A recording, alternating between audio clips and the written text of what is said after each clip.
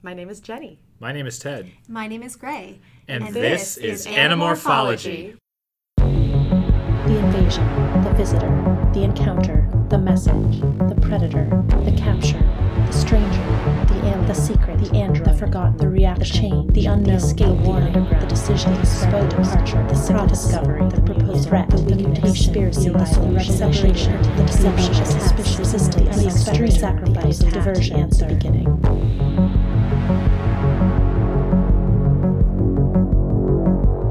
And my name is Meg. My sleeper. Yes, that was so good. Perfect. Great job, everybody.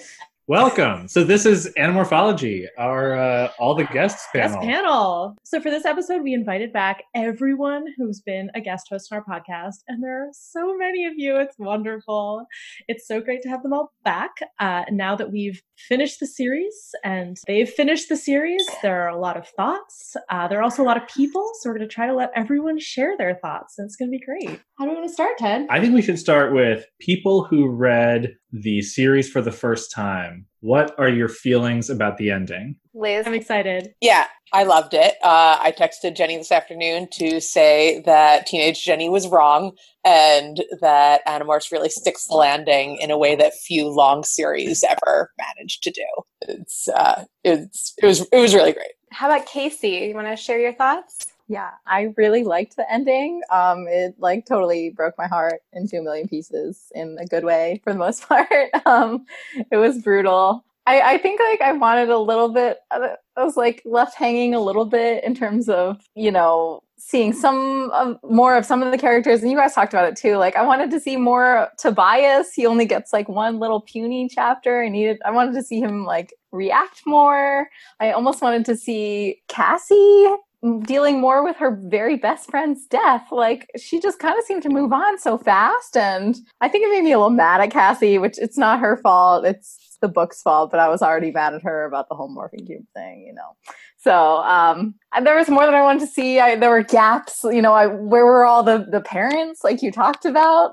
I love that the penultimate book was a million stars for me, and then the last one I was I just, it was so good, but there was a little bit more that I wanted. I think probably also I just didn't want it to end. With you. Definitely. Okay, how about John? It was your first time finishing, I think, right? Yes. So for the actual ending where they blast off into space, I was really kind of disappointed in that as an ending, just because it's a non-ending. There was no reason for them to go into space. Anyway, we'll get into it. But I'm so excited. But for the whole book, I agree with a lot of the other criticisms. I did like that they dealt with a lot of the after the war, these people aren't doing so hot stuff, and it life is really boring after that. So I did like that piece of it. I also, and I'm sure we will talk about it at length, I don't understand why Cassie gets to be the only person that has a good outcome from this. I have many opinions on that. So I'm excited. I'm excited to hear all of those opinions. More rants from other people who aren't me. It's great. Let's go to Lauren. Okay, I'm going to echo a couple of things that have already been said. The whole Rachel thing really broke my heart, but in a good way. I think that to succeed at what K.A. Applegate set out to do, someone needed to die. One of them needed to die. And I thought she handled Rachel's death really well. And in general, I was pleased with the outcome and the fact that not everyone ended up happy. I would have chosen to end the book with naming the spaceship Rachel and then just going off into space to find Ax. To me, that would be non-ending enough that they would, have a future, but introducing a new threat with nothing behind it at the end, that really pissed me off. I just want the listeners to know how many people are doing the clapping hands emoji and the thumbs up emoji on Zoom. And nodding Everyone vigorously. Yeah. And selfishly, I wish we had gotten more information about Lauren's outcome and whether she ever found out about Elfangor. Katie, did you say this was your first time finishing?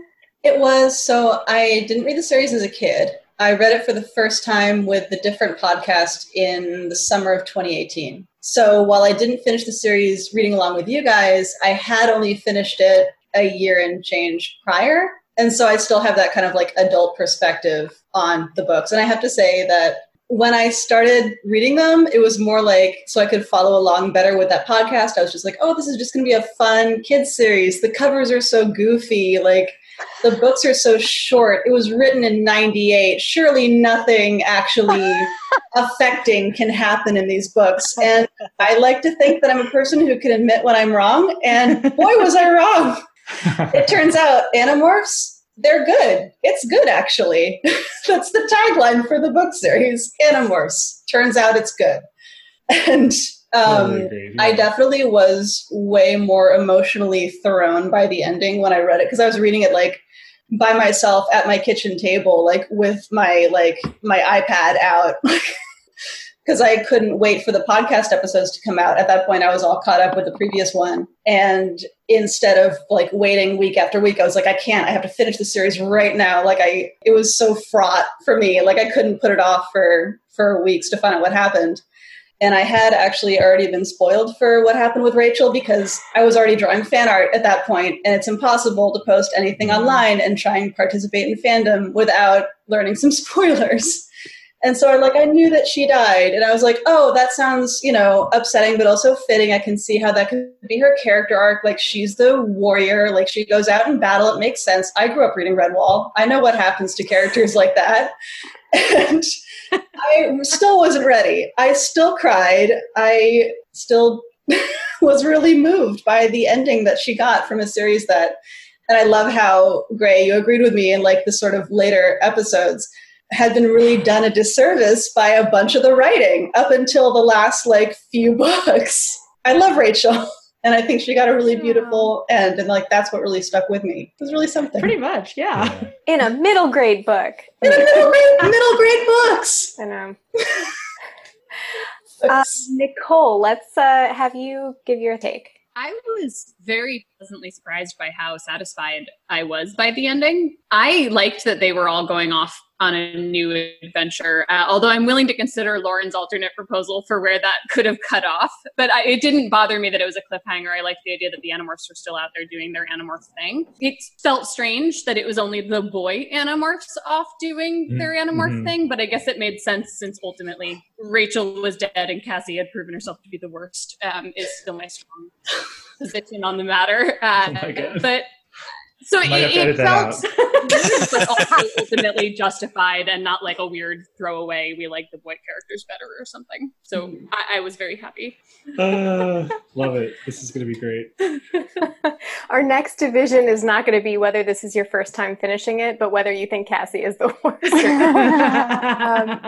All right, Jeremy. I'll fight you. So, with the caveat that I think I am a happy ending, read fiction to escape from the world kind of person, I did not like the ending. I think Apple Grant were gone for too long and were not able to rescue it. The analogy that's been occurring to me in recent days, thinking about it, and this might be doubly controversial, I don't know this crowd or what you like. There's a TV show called How I Met Your Mother that went on in terms of my anger at the end of a series, How I Met Your Mother was 100 and Animorphs was like a 50. So to be clear, wow. Okay. But How I Met Your Mother's problem was that it went like 3 or 4 seasons past when they thought it would go. And as a result, the creators had an ending already in mind and went with it anyway, even though their characters had grown far beyond that ending. I think that I wanted the ending to pick up on a lot of things that it didn't. Like, I feel like it was kind of a step back for Ax and Marco and Tobias and arguably Cassie. And that something that really interested me and that caught my attention was the way that the scope of the series built. And I'd love to talk about this later in the show. One of my absolute favorite books in the series was Visser, because it gives you this larger sci-fi narrative. And I think the ending really, one thing I really hated was how few Yeerks there were. Like suddenly, it was just one pool ship with only, 17,000 Yeerks, which is clearly not enough to take over a planet of 7 billion people. Like, and worst of all, Kryak never showed back up, and I was just kind of left. Part of it was listening to Gray and being like, I'm with you. I'm sure that Kryak's going to show back up. And alas. Not so much. So I was frustrated by the ending. Emily, I think it was your first time finishing it as well, right? It sure was, yes. it's funny because I'm living with my sister right now, and after I finished the last book, I went downstairs and was like, I wish I could talk to you about the ending, but she's never read it, and I just felt like, oh God, I have to sit on all these feelings for like 5 days till we do this podcast. I had a lot of very conflicted feelings. On the one hand, I loved that it was messy. I loved that it wasn't clean. I loved that a lot of things didn't turn out the way you would think they would, especially in a middle grade novel. I loved that Jake and Cassie didn't get together because, yeah, you would totally grow out of each other in a separate way. I just loved how messy it was. That being said, I hated that Rachel died. And it's funny because I knew, it's like who said it before? I think Katie maybe. I knew ahead of time that it was, that she would die because someone had said as much in, I think, my Reddit AMA. And I was like, oh, well, now I know that. But, oh no! No, it's well, fine. To Katie's point, yeah. That's fandom. You can't not. And so I think perhaps knowing that, I expected more for her. 4 chapters felt, and maybe it's because I'm an actor and I'm playing Rachel, but that felt short. I was insulted. I was like, that is not enough time. I need so much more time with her. And maybe because I waited between reading and listening to 53, and then I had to wait like 24 hours to do 54. And so I just didn't feel any sense of emotional like satisfaction or catharsis. And I really felt like she had been used. Like, you know, you guys talked a lot about it wasn't like fridging. She wasn't like used. And I was sitting there going, yes, she was. I feel very angry about this. And more than that, my inner feminist was absolutely screaming bloody murder at the fact that only the boys go off to do things in the future. I was so mad because this series, for all of its problematic elements, had given me 2 rich, complicated, cool women that I could potentially see myself in. And at the end, I had 0. And I was really mad about that. So yeah, lots of complicated feelings. I loved it. I hated it. Ugh, yeah. I'm with you on I loved it. I hated it. Ugh. Yeah, I'm not sure I've disagreed with anyone, even though there've been so many different opinions. Let's do Claire first, and then we'll have the board. Didn't read, but listened to it. So listening to it made me want to read it. I just finished listening to all the episodes today, but I do plan to read at least the ending because I could just tell how powerful it was by how emotionally affected you all were by what was going on. I have to say, I also, based on what I know from the podcast, was very impressed with the ending. And I feel like the decision to, as Emily said, keep things messy, make Jake's war crime decision not be something that it's like clear whether it had to happen or not, and then to also continue on and show the ramifications of that for him emotionally and how everybody is dealing after the war, I think is really, really fantastic. And I think that those aspects of the ending I am fully on board with, and I'm very glad about them. I don't really have particular feelings about the whole going on to the next adventure. I am kind of curious to know not just what people feel about that, but like why everybody thinks that that was the choice that they made, and what the significance of not ending it where Lauren talked about is, if at all. So I'd be really curious to hear people's takes about that who did actually read it. One other thing I have to say about the ending is just because I'm coming from the perspective of having read 50 and talked about 50, and I think I am very interested in the choice to do what they did with morphing and nothliting for the taxons, and also having the morphing power be this really powerful thing for the Yeerks as well. And everything that you guys said on the podcast about like what it means to be a species that doesn't want to be the way they are in some way, or like doesn't feel right about their natural programming, so to speak, which I want to talk about the parallel with Eric and human programming and so on, but we can get to that later. Yes. All right. Let's hear from our longtime readers, first-time listeners. I definitely want to hear the story of like when you finished it for the first time at whatever age, that feeling. And then also like your takes on it now, and if you've been involved in fandom or thought about it over the years. I want to start with Rena, only because Rena, this is not your first time listening, right? Or reading, right? Oh, yeah, correct. This is my, I definitely finished it as a young teenager. Okay, so do you want to tell us about when you finished it and your thoughts thereon? Sure. So yeah, when I started Animorphs kind of when it was being published, like around the late 40s or something like that, because book number 54 is the only book that I bought because the library didn't have it yet. And so it's the only one that I purchased brand new, and all the others have been secondhand since then. When I read it as a kid, I was pretty disappointed in the ending. Nothing turned out the way I thought it would. I had read a lot of kind of happier and like more positive series up to that point. So yeah, it was kind of like a cold water shock, and I didn't really know how to take it. Coming back to it as an adult, I have a lot more appreciation for some of the harder themes and like the war is over, but you still carry it with you kind of mentality. And I can really appreciate those a lot more and enjoy the ending a lot more for that. I still have a lot of major issues with certain elements of the ending, which still keep me from finding it satisfying even as an adult. Not the least of which is the final page cliffhanger. We're gonna have to talk about it. Oh yeah. All right. How about Meg? You want to tell us about your experience? So I read the final page not as a cliffhanger. I honestly read it that the narrative stopped because they all died when they rammed the Blade ship. And that's always how I've read the ending. So I'm really shocked for everyone's like, yeah, it's open-ended and they go on to more adventures. And I'm like, no, in space, when two ships hit each other, they both, like, everybody explodes. So yeah, I'm honestly of belief that not only is Cassie the only happy ending, Cassie is the only survivor of the Animorphs at the end of the series, and that's why the series ends, because there are no more Animorphs. That the war goes on, but the Animorphs do not. And I was actually really upset over this ending, over this reading. So I finished it probably when I was around like a very young teen, so maybe 13 or 14, because I'd been reading them as they were coming out, but just sort of dropped off over the last 10 or 15 books. And I went to my friend's house and read, I think the last chunk of 10 all in a day. And I got to the end and I was very, Zuko, like, that can't be it. Where's the rest of it? I felt really hurt because I thought that the authors really understood me as a kid and like knew what I could handle and knew what I wanted in a story. And I personally felt like they used their ending to say, well, life's not really fair. And I'm like, I know that.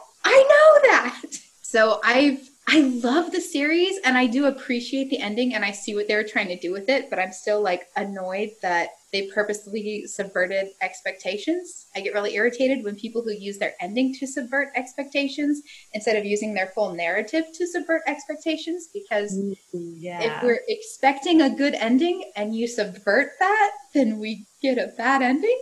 But I've still really loved these books and I've gone back to them time and time again. But I loved Rachel and I love that she had a warrior's death, because I am all for Rachel, all forever. And pretty much anything I write or anything I develop, there's usually a Rachel character in there because I want Rachel to find justice. There you go. That's Perfect. my take.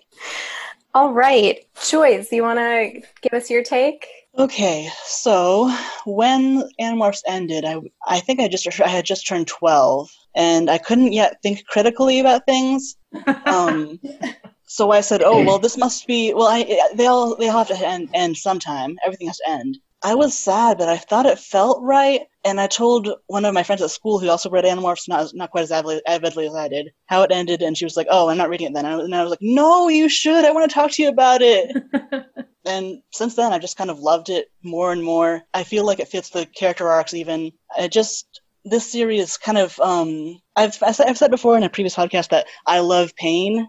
It's not quite as simple as that, but when I've been feeling really bad, then having a book that also feels really bad feels like it's taking me seriously and not just, trying to be cheerful. When things end badly, I feel alive sometimes. And this is kind of the series that taught me to feel that way. So tell us more.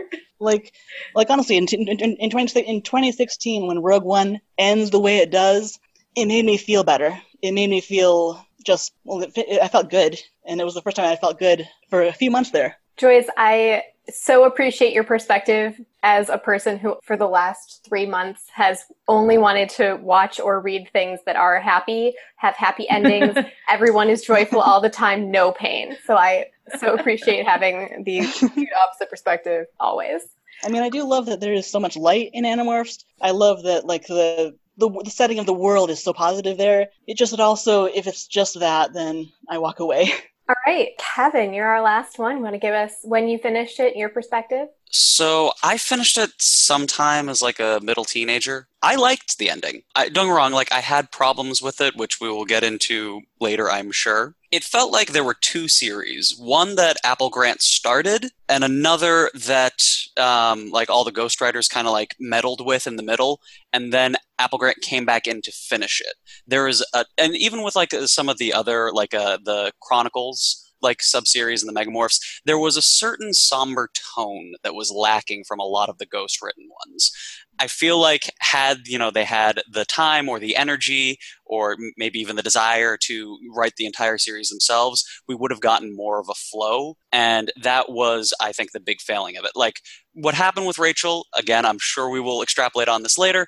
It didn't bother me as much because it felt like it was her character making that choice. It wasn't something that was thrust upon her. It was something that she went into with both eyes open. And, through all of the Warrior Xena stuff that we've had with her throughout the entire series, like it felt right. The ending, I did not interpret it as all of them dying. I thought it was just a stupid cliffhanger.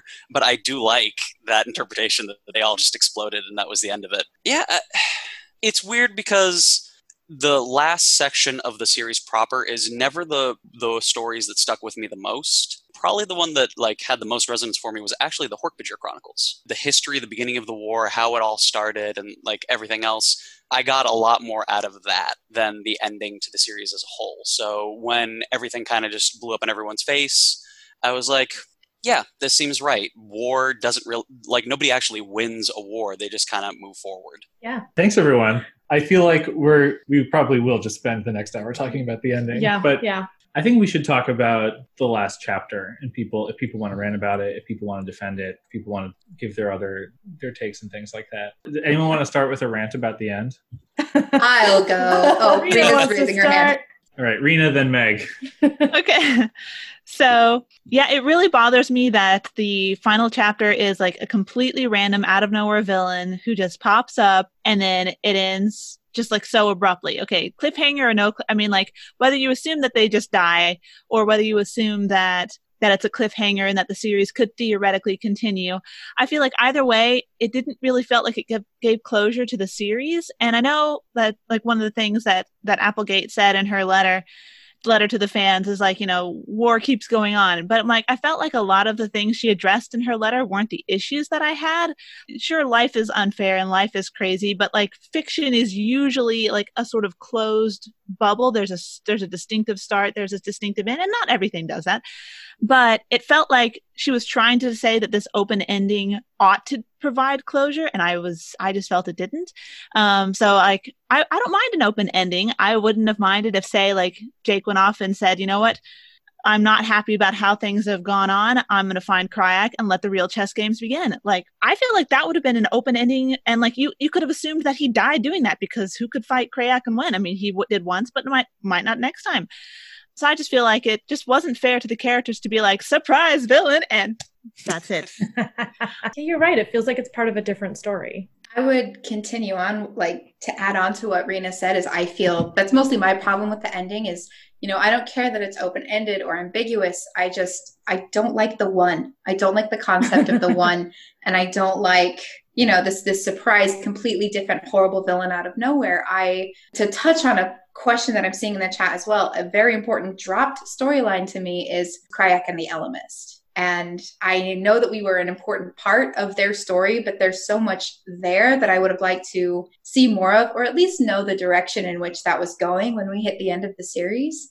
And like, I know it's hard to write a satisfying ending because, like Jenny mentioned in a couple episodes before the end, it's much easier to ask questions than it is to answer them, but you shouldn't answer them with just more questions. On a whole, and I know I'm coming across as feeling very negatively about the ending. I recognize that, like, from a literary standpoint, it's a good ending. It's just, I want more, and they're never going to give me any more. So I'm hoping that maybe the movie or TV series someday may, like, add some more light or touch on additional storylines that they themselves feel could have been better developed. Katie.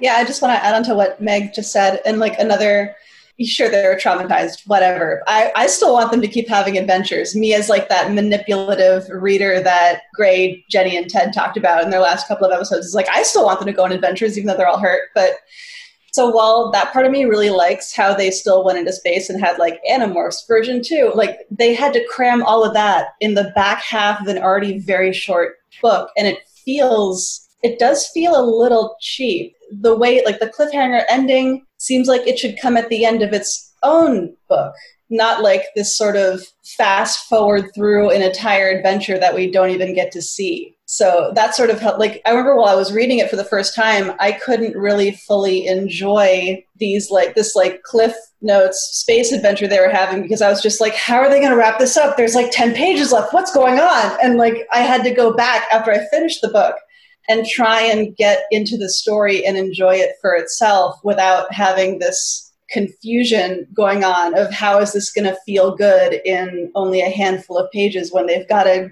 do so much. And so that was like, especially like, I think, right, like reading it for the first time as an adult, like that was really disorienting for me. And it kept me from really enjoying the ending as much as I maybe could have if it was longer, because I was just like, what's happening? Like, there's all this stuff. How can I care? Like, and what's going to happen? Are they all going to die?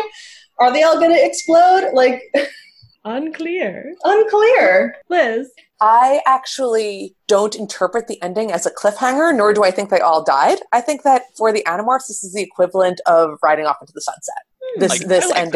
This ending is them like going off onto more adventures forever and ever, and risking their lives and saving the galaxies, and that's what it's telling. It's signaling us. It's not about this new bad guy. It's that there will always be more bad guys, and there will always be more adventures to be had. Casey.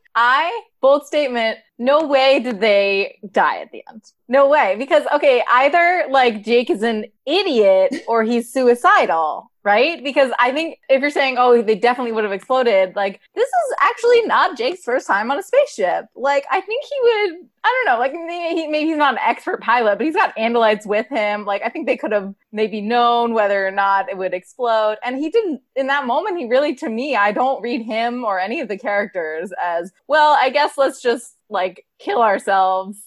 Like that's not at all the vibe that I got from them. And like, I don't think that doing that is going to save Axe or be productive in any way. So I'm curious as to like if other people who did think that they all died had like a way different take on Jake's mental state in those final scenes or what they think. This may like speak to the age I was when I read it, and also back to I didn't fully understand how the one worked, but I felt that like the one was completely embodied inside Axe at that moment, and like the only way to stop it at this point was to just destroy it. And that sort of matched like we've been having to make more and more extreme choices and extreme sacrifices throughout the rest of the series. And I felt, yeah, we don't have enough weapons. Like that is the only way to stop them. And I don't understand how, like, I'm not saying suicidal, there's nothing else we can do, but like thin, clear line, this is our best option. This will do the most damage. This will save the most people in the long run. Lives of the many, needs of the few, etc. Kevin. Could it be argued that Jake was a little suicidal towards the end? Like he was clearly clinically depressed. So I don't necessarily disagree with the interpretation that, no, it was just like his last hurrah. To be fair, Liz, I really agree with you. I like the idea of them just riding off into the sunset. I think that is probably the best, like the happiest interpretation of the ending we're going to get. Katie, did you... Like, apart from just my own feelings of very badly not wanting them to die, is also, I love that parallel between that scene in the Andalite Chronicles with Elfangor making his call to ram the blade ship, and then Jake making that call at the end, and like parallels, and that's great. Love that in literature. And also, Liz, like your phrasing, this is them riding off into the sunset. Like that's a fantastic way of putting it. And like, I also love sort of this possibility of like, since they're alive, like, yeah, they went off into space because they've still got a lot of like stuff to work through, and they still kind of need a war in a way. And I think Jenny, Ted, and Gray brought up the ending of The Lord of the Rings at one point, where like everyone at the end is kind of like they try and go back to their peaceful lives, but they can't really, because now they're in a different mindset. And the Animorphs can't go back to just like living in a suburb or going to college, and they're all messed up. But if they're alive and still like having space adventures, like, yeah, the space adventures are going to kind of suck because it's another war they're heading into and their lives can't ever be totally happy because this is Animorphs, but it still gives them lives left to live in which they can still heal, I guess. Emily. So I have two feelings. One is that I think that is part of why the ending was so upsetting for me, because I would have expected what Liz said, where we head out and like adventure awaits. Like that would have been a fair ending. It didn't feel fair though, because we didn't just head out and adventure awaits. We then got invested in a whole new story, and that felt really unfair. Like I got to the end, I was like, you have to be kidding me. Like, if she was going to, like, start a new series, I could have understood that ending. But, like, we got way too invested. We had way too much detail. And so it didn't feel like an ending. Okay, I was going to say it felt like a beginning, which is the title of the book. We finally cracked it. Oh, no. Trying really hard not to swear right now. Yes. You're so noble. Feel free to swear. Oh, yeah. Ray does it all the time. Yeah, we can bleep it. Mother. I didn't talk about the title.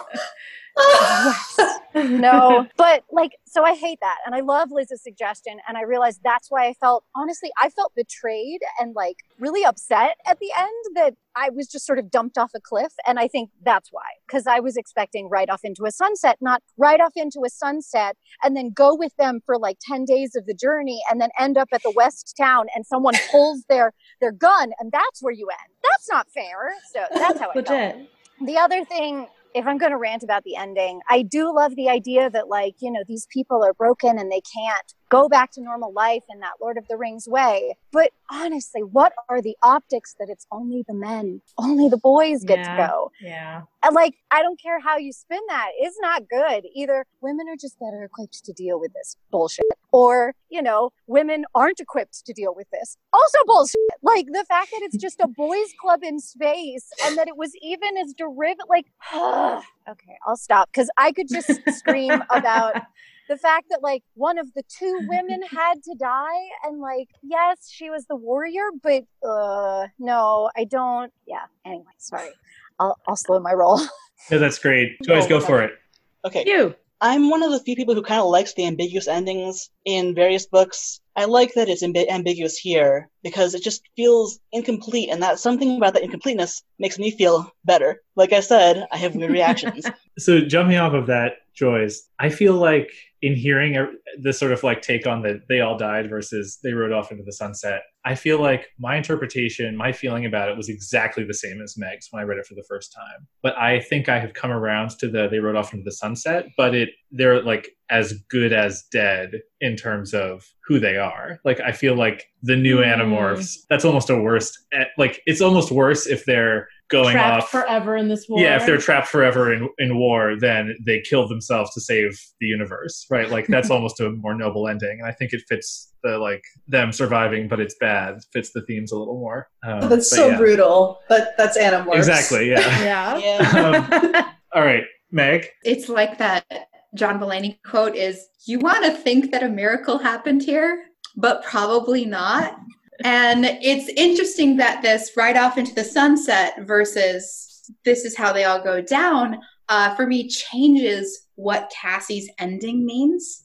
Because I feel that if they all die, that means that Cassie is the only one who has successfully left the war behind, and she gets the time that Claire mentioned. She gets the time to heal, to move on, to build a new life, to like let it go, because, you know, kind of the overall theme of Animorph is like war is horrible and war never ends. So if the boys continue on this war is horrible and it only ends with your death, then Cassie is really the only one who escapes that cycle. But if the boys are going on for more adventures and riding off into the sunset, that leaves out Cassie as the Susan Pevensey character from the Chronicles of Narnia, where she now no longer is a part of this magical, important work. She has chosen, you know, something different that ostracizes her, like, from the group. So maybe I killed all the other Animorphs off to, like, prove that Cassie made the correct choice to let the war go, and gives her a positive ending instead of a left behind story. Or you could say that Cassie turns Susan on her head, sort of, and makes it, if this is the analog, then going to Narnia is terrible and it's going to war, and Susan's the only survivor in a good way. Liz. So the question I wanted to pose to the group was whether Cassie's ending is doing a Susan Pevensey or whether it's an anti-Susan Pevensey, for many of the reasons that Meg just laid out. But another angle of looking on it is Cassie is the one who grows up, who is able to move on and reach a version of adulthood that the others don't.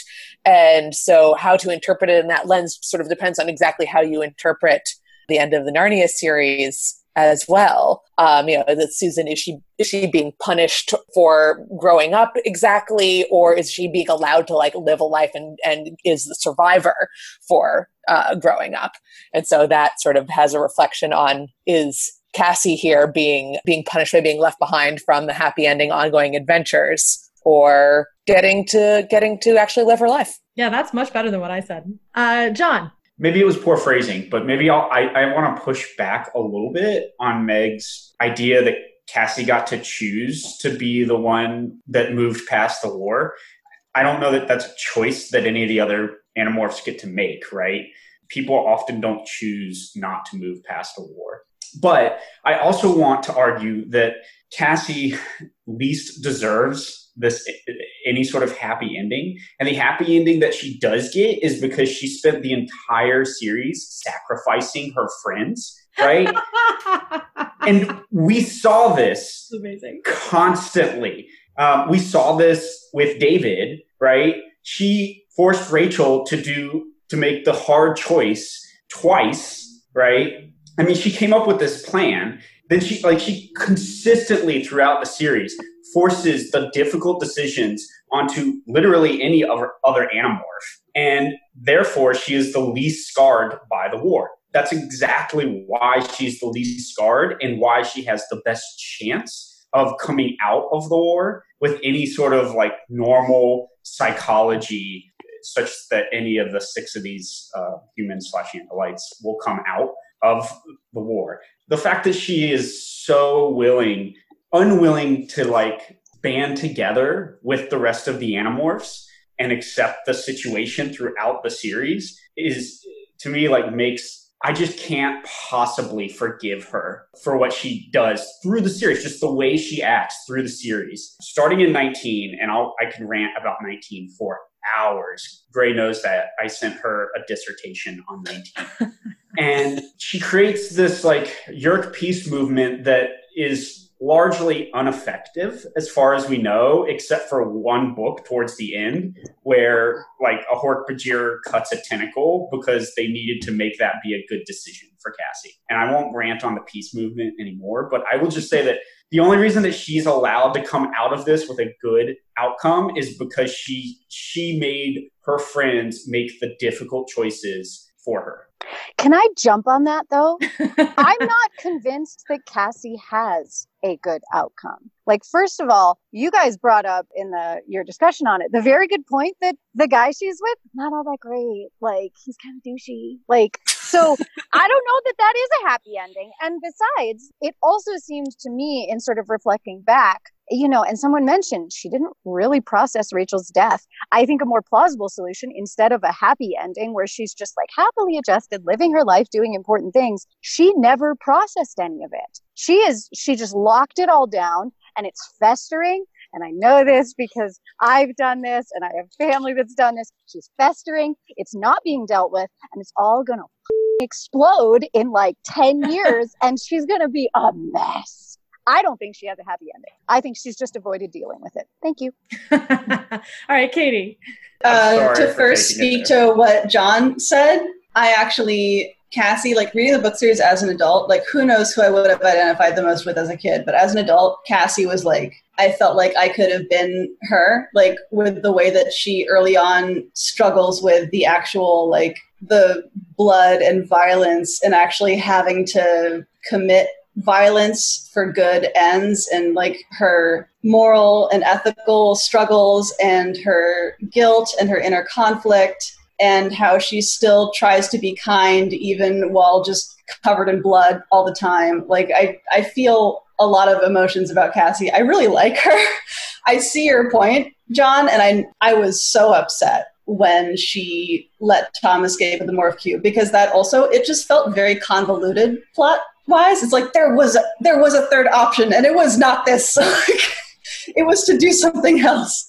But like the story needed her to do that, so I guess she did it, whatever. So that sucked. But also I feel like the way that I interpreted Cassie staying behind on Earth is like, on the one hand, yeah, like it sucks she doesn't get to go into space because now like in the hypothetical future of the series, like the action would follow like, you know, the core team of the Animorphs doesn't have Cassie in it because she stayed on Earth. But also I don't quite feel like that's necessarily a one-to-one parallel to the other characters staying in a magical world and Cassie being in a mundane world, because the Earth that she's stayed behind on is anything but mundane. And now as the only Animorph left, she's the person who has to like mediate between all these different species that are living on Earth now, and she has to navigate Earth politics colliding with alien politics, and the other Animorphs, like they're all broken in their own ways. The other Animorphs left Earth to heal, and she stayed on Earth to heal by healing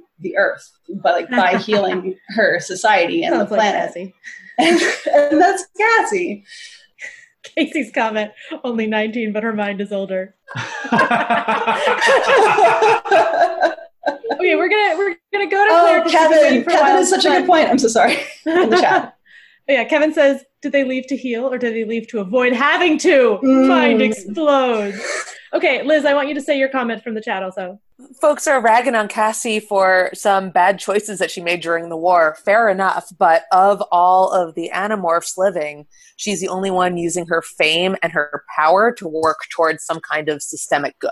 As Katie was describing some of her work in intergovernmental affairs and helping the aliens integrate and environmentalism and all this work that she's doing. And what's everyone else doing? Sitting on their butts, feeling sorry for themselves in various ways. Like, Jake is involved in a bad government shit, as we all know. And Marco's being a movie star. Tobias is just being a hawk. Like, Axe is in some foreign military, so I guess that's fine. But, like, with all of that they learned in this process, only Cassie is actually, like, using the power that she has as one of the Animorphs to actually be a structural part of the government working to help with the integration of these alien societies. We're saying how amazing it is that, like, these alien societies are integrating reasonably peacefully on Earth. Cassie's a big part of that, and she's going to continue being a part of that. I would want to jump on and say it's possible that you could read that as she's acting out of guilt. So you could somehow combine both of those, that she is the only one doing anything meaningful, but it's because she feels so guilty and has no other way to process her guilt. But, like, good. They should all feel guilty. And she's actually doing something with it instead of just having feelings. Like, she's actually she's showing up and doing the work. What more can you ask from the girl? Okay, Claire. They should all feel guilty? Well, I mean, they've all killed a lot of people. But they also defended the planet, Liz. But, like, so did Cassie, you know? Okay, Claire. So I kind of want to agree completely with what Liz is saying about Cassie, you know, being the only one to actually use her power for systemic good. And this actually relates all the way back to something that I was thinking of with the whole riding off into the sunset thing. And, like, why can't it just be they ride off and there's adventure out there? And I think a large part of that is because for them, the adventure of what's so satisfying about the adventure in Animorphs is that it is very much in service of some good and some larger purpose. And so I think that essentially the introduction of this, the One, is like, that is their adventure riding off into the sunset of, okay, there is actually this continued, like, larger purpose. And I think that Cassie's ability to be the only one to actually find a larger purpose and contribute to systemic good following the war, and not just be aimlessly like, oh, what am I doing? I'm being a hawk in the woods or whatever. Sorry, that's really unfair to Tobias. I did not mean to say it so flippantly. But that means that she doesn't need to do that, riding off into the purposeful sunset, for want of a better way of saying that. That's kind of how I see it. Crap, I forgot the order. Rena. Thank you. Yeah, going back a little bit to what John said, talking about going off into space versus like staying. One thing that again references the letter to fans that Applegate made, when she talks about how like, kind of the war is always something you kind of you have to carry with you. And, the discussion of whether is Cassie healing by staying? Has she healed? Is that a sign of her, staying is a sign of her healing? But I know another thing that always bothered me about the boys always flying off into space is the idea that, okay, so if war is something that you always can carry with you, is flying off into space to get into another fight the only way that you can cope? Because basically it's saying that Jake can't cope at all unless he's leading a fight. Marco is just bored out of his mind unless he's in a fight. Tobias is being a hawk unless he's in a fight. And it's like their only purpose is to have a fight. And I wasn't sure how, I don't know, that kind of also bothered me. That the idea that, sometimes the war is that you have to stay where there's peace and find a way to cope and survive there, not that you have to go off and like physically fight in order to cope. Yeah, that's fair. Casey. But they don't go off just to like pick a fight with any baddie alien they can find. They're rescuing Axe. They're rescuing their friend and their Shorm in Tobias's case. So it's not like they're just like, going off into the nowhere for no reason. It's a personal mission. And anyway, I raised my hand because I wanted to comment on Cassie. I kind of come down more on John's side. I am mad at Cassie at the end of the books. And I know, Ted, you were talking about her battle morph, and you said that she's a wolf because she's a survivor. To me, her battle morph was always her unwillingness to be an animorph. She won't go out and like get a new morph of her own. She just uses the one that they all have. She's like so unwilling to be a part of this fight, like to really like buy into it. She's so reluctant. And although part of that, I understand because she has these moral convictions that are holding her back from it. At the end, I just really get angry with her because of this desire to keep her hands clean that it is at a direct cost to all of the other Animorphs who now have to do more to, get their hands dirty and are more, traumatized, I think, in the process, with, as John was saying, especially with Rachel and David. So I find myself resenting her happy ending where she's kind of just fine, more or less, because I'm like, well, the reason everyone else isn't fine is because they had to do more for the fight. And so her not going to, try and rescue Axe at the end, I'm kind of like, Cassie, what the fuck? Like, what are you doing? Like, sure, you have it like nice on Earth and you're doing good work, but it to me is kind of like her saying, if we had to do this all over again, I would almost like not want to be part of the band. Maybe that's a little too harsh, but I'm frustrated with her at the end. And I like a lot of what she does, but I think it comes at a cost to the other Animorphs. Yeah, Emily said in the comments, she basically refused to level up, which I think is a great summary of that. Lauren. I agree with a lot of the criticism that's being lobbed at Cassie about not leveling up and not doing as much as she could have during the war. I do, however, want to point out that she was not really given the decision about whether to go with them to get Axe or not. And if Jake had come to her and said, "We're going to do this, are you in?" I think she might have said yes. But he came to her and he said, "We're doing this, you can't come." And maybe she was relieved and that's what she wanted. But I mean, I think you can't forget that Jake had a role in that decision for her. Yeah. Kevin. So first, since we're on the subject of Cassie, I think of all the characters, she suffered the most from just the flaws in the writing. Like, there are interpretations that could have been put forward where a lot of the stuff that we're really, really mad at her about they were salvageable. Like, we're talking about them now. Like, just a little, I always had this thought. Like, giving the morphing cube, still a bad way to go about it, but I saw an opportunity, I took it. Like, I'm a bit of a pacifist. Like, I will go with you guys for moral support and to like help you in a pinch, but I don't really like the idea of at best maiming humans. So I'm going to keep it to a morph that is like, just me running away as opposed to a polar bear. So like, I think that a lot of the stuff that we're giving Cassie crap for, granted, I understand she exists only within the universe of the books, but I feel like that is the writers failing her, not necessarily an inherent flaw of her character. As far as Jake coping, I would argue that Jake actually had a chance to like recover from all of the trauma. but that was in like book 51 or 52, right before the final invasion. He had already reached his tipping point, and that was the opportunity for him to step back and actually have a normal life afterwards. Unfortunately, due to the events of the war and like just what needed to be done, he was pushed past that, and there was no longer any recovery for him. Everybody reaches their breaking point. He reached his, and he had to keep going. If he had the opportunity to like go into therapy and like, pass it off to James or like, one of the other Animorphs, like let Marco actually step up and take the leadership role, he might have like been salvageable. But the war took such a heavy toll on him that there was nothing left. He was a husk of his former self. So of course he was never going to have a happy ending with Cassie, because the person that she fell in love with wasn't there anymore.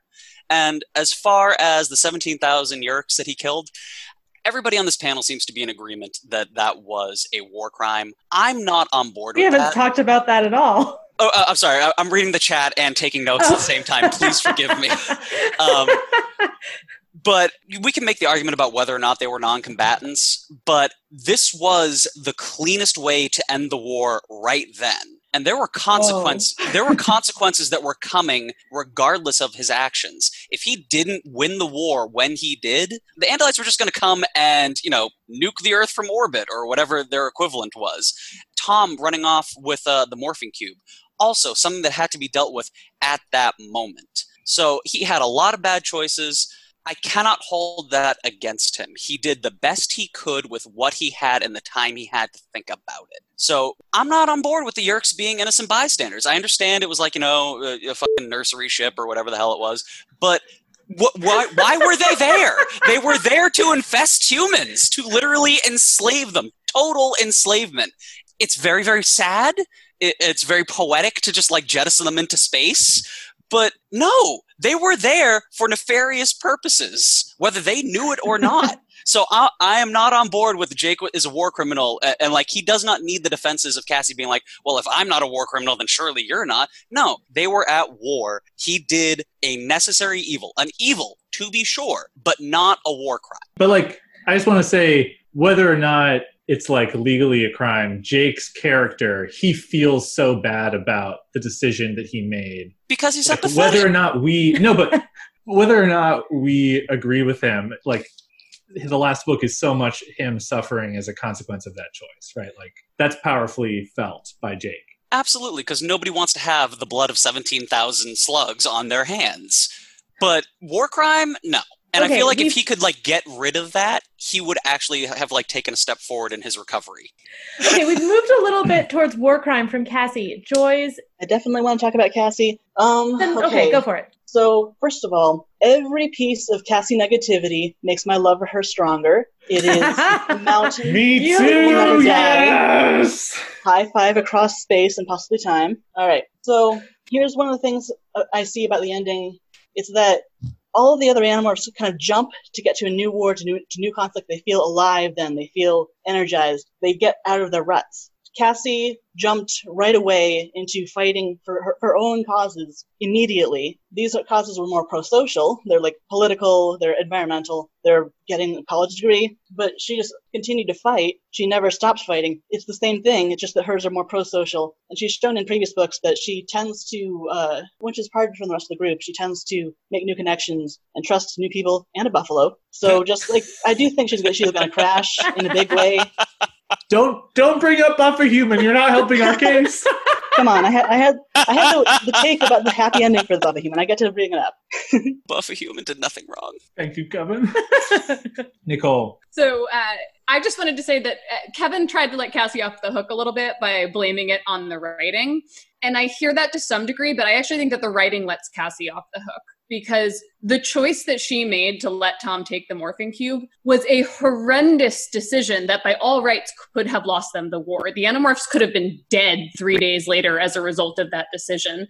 Instead, it was like an extra funny difficulty in like Marco's book. It ultimately didn't have a major effect, a major negative effect. They tried to spin it as a positive effect, which I don't buy. But I actually think that that decision was so bad that they could all have been dead. And if anybody needs to feel guilty, it's her. And I will not let her off the hook due to decisions the writers made, because ultimately Cassie is something the writers created. And I think she went from being she's a very sympathetic character. I don't think she should be in charge of anything. And if I was Jake, I would not have taken her on my new mission. Scathing. So I've defended Cassie a lot on the podcast before, but I have an observation that it seems like the thing that really rankles for people who can't forgive Cassie is that she never became a good soldier. And I think it's really important to the themes of the book that one of the characters always resist that, right? So like, it's totally true that she's the least effective, but like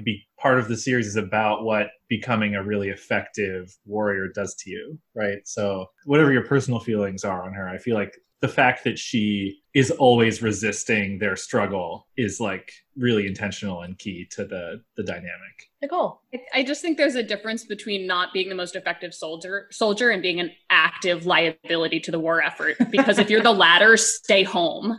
Katie. Yeah, someone mentioned that Cassie's decision to give Tom the morphing cube in the moment was written as I just felt that it would be good. And like, that sucks. Like, that's not good writing. That doesn't make sense. And I feel like if the books had seeded anything that comes up with the taxon resistance, or like made it more of a thing that there were like disgruntled Yeerks who just wanted out, and there was like this inner tension in the Empire, then there was a way to make Cassie's decision still feel reckless and shocking, but also make that little kernel of sense, in the same way that her and Aftran in book 19 was a shocking and reckless decision that also could have gotten everybody killed, but still worked out somehow. And I also feel like that element of hope and chance is important in a story like this, because they make stupid decisions and reckless decisions all the time. And I feel like having reckless decisions that are also all about trust is very important in this kind of story, especially when your characters are 14 years old. So one Tumblr page that I read a lot is called Jake, formerly known as Prince, and it's a great Tumblr for Animorphs. But somebody had a question on that one, comparing Cassie's decision in 50 or whatever it is, where she lets Tom get away with the morphing cube, to Jake's decision in 30, where he stops Marco from pushing Visser 1 off the cliff. And in both cases, like, the character motivations were similar. They wanted to stop their friend from doing something that was potentially very harmful to their emotional well-being. And one of the questions was, why does Cassie get so much flack for that, but Jake gets a hard pass, and no one ever talks about like that he stopped Marco from killing Visser 1 at a pretty pivotal moment. And I just thought it was a really interesting like comparison about how the writing and like the fandom focuses. So I'm not necessarily defending either one. Just wanted to throw that out. Yeah. Megan, Lauren, want to jump in quickly? Right. Or Lauren, why don't you go first? I was thinking about what Nicole said about staying home if you can't be a good soldier. And I don't know that they would have let her at any point. In fact, I'm pretty sure in one of the books she tried to quit the team and they wouldn't let her. And then it led me to think about Eric, who really wanted to stay home, but instead they blackmailed him and made him do something against his programming, which he then used as an excuse to turn around and do something that wildly changed their ability to execute their plan. So I'm not sure you have that much of a choice. Meg, you want to jump in? Final thoughts on Cassie? Yeah, I want to highlight something that John has mentioned in the chat that I think is really important, that Cassie falls into a trope of the mystical black girl or the magical black girl, and that, as has been highlighted by several other people in this panel already, she is really failed by the writing of her books so hard that she is kind of, I don't want to say like reduced to the trope, but she's very directed in, I'm about life, I'm about nature, I can magically communicate with the whales, that like excuses her being able to act on feelings instead of fighting and logic. But that is not something that holds up with the hard science fiction world in the rest of the universe.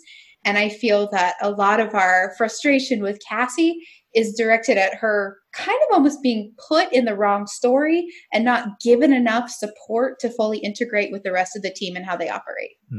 That's my closing Cassie thought. Pulling on what Meg just said, the thing that occurred to me the most while listening to you guys discuss the podcast and feeling my raging maelstrom of feminist emotions about things, I feel like we talk a lot about how the ghostwritten books really did Rachel wrong. They also really did Cassie wrong. I think the women, like, I don't remember looking back and being like, oh yeah, that Jake book, or oh, that Marco book was just so uncomfortable. It's the Cassie and the Rachel books. And I think that just speaks to how much more sexism was just in the consciousness of the late 90s, early 2000s. I think that there's like a time period thing, and the fact that, like, 20 years later, we're more conscious of it generally as a society. And maybe that's because we just had Me Too in the last 5 years, and it's like, really on people's thoughts. But I think, a lot of sexism is unconscious. You don't even know you're doing it. And I think that's perhaps what we see with Cassie and Rachel's books, and their arcs and their tropiness, and all of that can just be chalked up to unconscious sexism and unconscious racism of the time.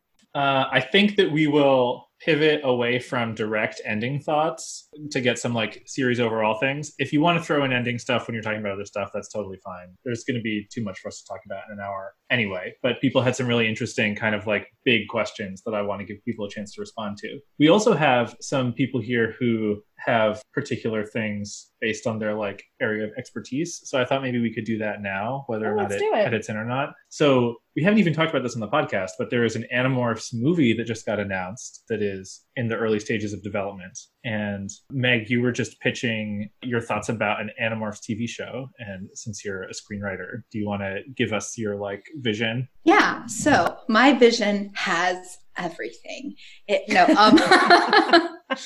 So I really don't agree with the idea of adapting books to film. I think more books should be done into like long form storytelling, like a television series, because pretty much the thing you have to sacrifice the most of to get to those big action set pieces is the time to learn about the characters and like emotionally attach to them. So usually film adaptations will try to shortcut that by, completely like rewriting scenes or like adding in new scenes or combining two characters into one person. So if I had a wish list, if I was show running an Animorphs television series, I would also have it be animated, because one of the really great things about animation is having a really intricate control over your mood and your tone and your pacing with, your use of color, emotion, light, all that sort of stuff. And also because so much of this very fantastical story is about, most of the time, we're animals. We're a bunch of different animals. And a lot of our audiences today are very sophisticated and can pick out, well, that's computer generated. Well, that's a green screen shot. But if you were developing it inside of an animated world, you would have the style of your creatures would perfectly match the style of your normal human characters, and would like also coordinate with the style of the aliens themselves. I may not have every single book in there, but I do smaller seasons of 6 or 7 episodes each, with each of the characters' books per season. And then we would have a central theme of each season, kind of like how each of the different arcs of books follow. So like the first arc of everybody's books is just deciding, why am I in this war? And like the second arc is like, what makes me keep fighting when I want to give up? And like the third arc is, what are the bigger implications for what we're doing? And it could just be really incredible and really awesome. For art style, it would be, people just like will normally just say Avatar: The Last Airbender, because that is one of the greatest American television shows we've had. But something more along the lines of what anime does with their long form storytelling. But I would like to push for a really unique art style that we don't often see. I would just like this to stand out, so it doesn't just look like a copy paste of an anime or like what we normally see in a show. And there's just so many good art styles and so many good artists, and we really kind of just see the same things over and over and over in animation. And since Animorphs is a completely unique reading experience, unlike anything else in the middle grade, I think an Animorphs television series deserves to have its own visual voice, unique from anything else we've ever seen on television. But this isn't something I've ever considered seriously or stayed up late at night talking about. Anyway, I love animation, and more stuff should be animated. The end. Katie. Can I? Oh. So yeah, I was going to agree with Meg, and not just saying this because I'm also an artist, but like 1000% Animorphs needs to be animated. Like with regards to like the sophisticated ability of current audiences to get taken out of a story by green screening or CGI, but also because I believe like animation would have that same, it would echo the books in that the books are like, oh, they're colorful, the covers are goofy, they're very short, they're middle grade. This can't be very serious. And a lot of people have that gut reaction to animation. And also the stories, like a lot of them are so light. They go to these really deep emotional places. And I feel like animation would reflect sort of that overall, that balance between very light and upbeat, like middle grade kid adventures where they go to the mall or they get into weird morphing hijinks or they're being friends, and just like the bizarre aliens and the bizarre places that they go to. But then also animation is capable of conveying incredible depth of emotion as well. And also, Katie, I agree with absolutely everything. And something else is we have like 54 of these stories, of these episodes to tell. And like any project takes a long time to do. And having animated characters, we could keep the character designs consistent so the kids aren't very obviously aging every time we come back for our season 2 and season 3. That's a very good point too. Emily.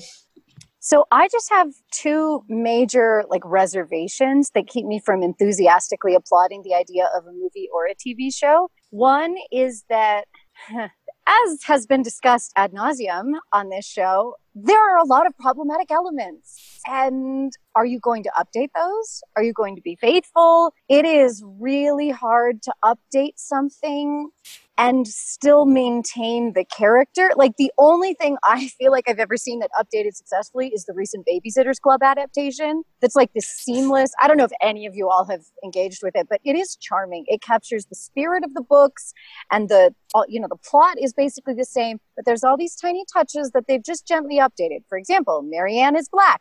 Unmentioned, just like they've gently fixed some of the hashtag all white and, some of the more problematic elements. The other reason why I'm hesitant is, oh no, can I remember my other reason? It was a really important reason.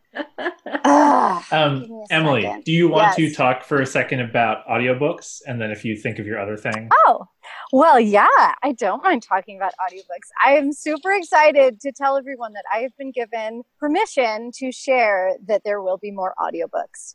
I'm not allowed to tell you how many. I'm not allowed to tell you when, but suffice it to say, we'll be recording this fall, and huzzah. Huzzah, That's indeed. amazing. Exclusive update, you guys. You We're did so hear it excited. here first. Yes, I had to get special permission from Scholastic themselves. Oh I my choose God. to believe Whoa. the Big recording. Scholastic. So I cool. choose to believe the recording will be made in this closet where you currently are. Inaccurate. But another closet. Head will. canon. Liz, do you want to jump in on areas of expertise? Yes, I do. Well, yes, I do want to jump in with areas of expertise. My area of expertise is the thing that I was obsessed with in middle school, which is the X-Files. And so I have a big question about Marco's television show, which is said to be taking over the old time slot of the X-Files. Do they mean Friday night or Sunday night? Because in season 4 of the X-Files, they changed from Friday night to Sunday night. And what does that imply? At the time, Friday night was notoriously a dead zone for television, that it was a really bad time slot. Many nerds know it as where Firefly was sent to die. But X-Files was this weird exception that really took off and became popular in the time slot. So I wonder if Marco just doesn't know that his time slot is terrible, that his TV show's on Friday night in the bad spot, or did they mean Sunday night? And in fact, did Kay Applegate already know that the X-Files was going to go off the air in 2002, which is when this portion of the book is set, and that thus the Sunday night time slot was going to Cut out right before the plot twist. No. All right, Emily, did you have something to say about the television show situation?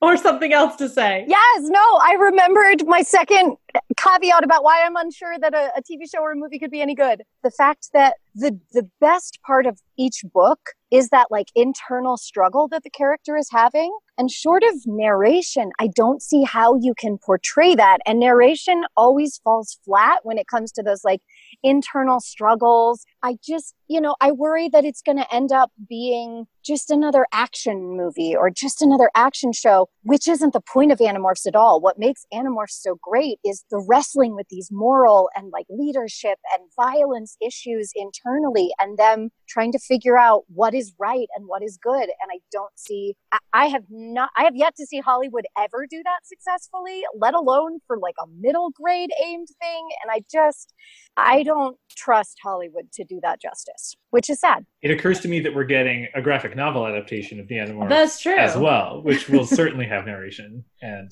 visuals. Emily, I did you wonder have if Meg has a like the response best to of that. both Worlds. Oh, well, for a visual medium like film, it is true that the internal thoughts of your character is like something that's greatly lost, but I feel that's the responsibility of the music and the sound design is to support the internal struggles that we no longer read. But I really agree that I think a graphic novel is actually a really good place to take it, because you get the advantage of like the beautiful visuals and kind of the same sort of camera language you may even see in a film series, but you also get to keep a significant portion of the text.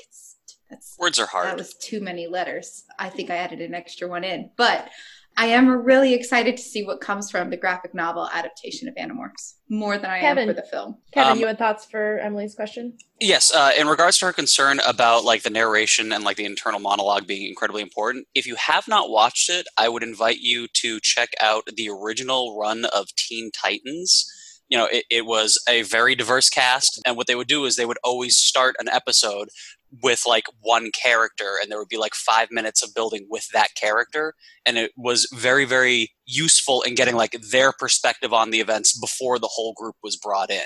So you could have something similar in like an animated Animorphs, where like each episode, however you want to organize it, starts off in like, I don't know, Jake wakes up in the morning and, his mother is like giving him crap for like being late for school, or like just those little details. It like sets the scene and then builds from there. So whatever adventures that they go on happens from their perspective. It follows that character throughout the episode. It's not perfect, but it can be done relatively well. Definitely. I think following a particular character from episode to episode isn't the issue. It's capturing the internal conflict that is just this mental wrestling. It's not something that you can put in dialogue, because that's, awkward for everyone. And I'm not even sure that the books give you enough opportunity to use music the way Meg was suggesting. Like, it's not that it can't be done. I just have basically 0.05% faith in Hollywood of doing it at all, let alone successfully. So. Well, if it was done by me, I would do it right. Yeah. And I would get if a bunch of other people. The money, I'd produce you, Meg. But how do we start the Spiral campaign? Kickstarter is our just friend. Give me a lot of money, and I'll make it happen. Hey, so Michael Grant has retweeted the Animorphology account twice. He has not followed us yet, but we're working on it. We're moving up in the world. Yeah, you are. Katie had another thought on this topic, so Katie, you go first. Oh, thanks. Yeah, I just had a comment about, with regards to the graphic novel, really exciting news. I totally agree. Not just because I also love comics, but comics are a great medium for showing action visually and giving presenting a very visual story, while also letting the reader have a window into the character's interior thoughts in a very natural and well-integrated way that's more difficult for a medium like film or TV to achieve.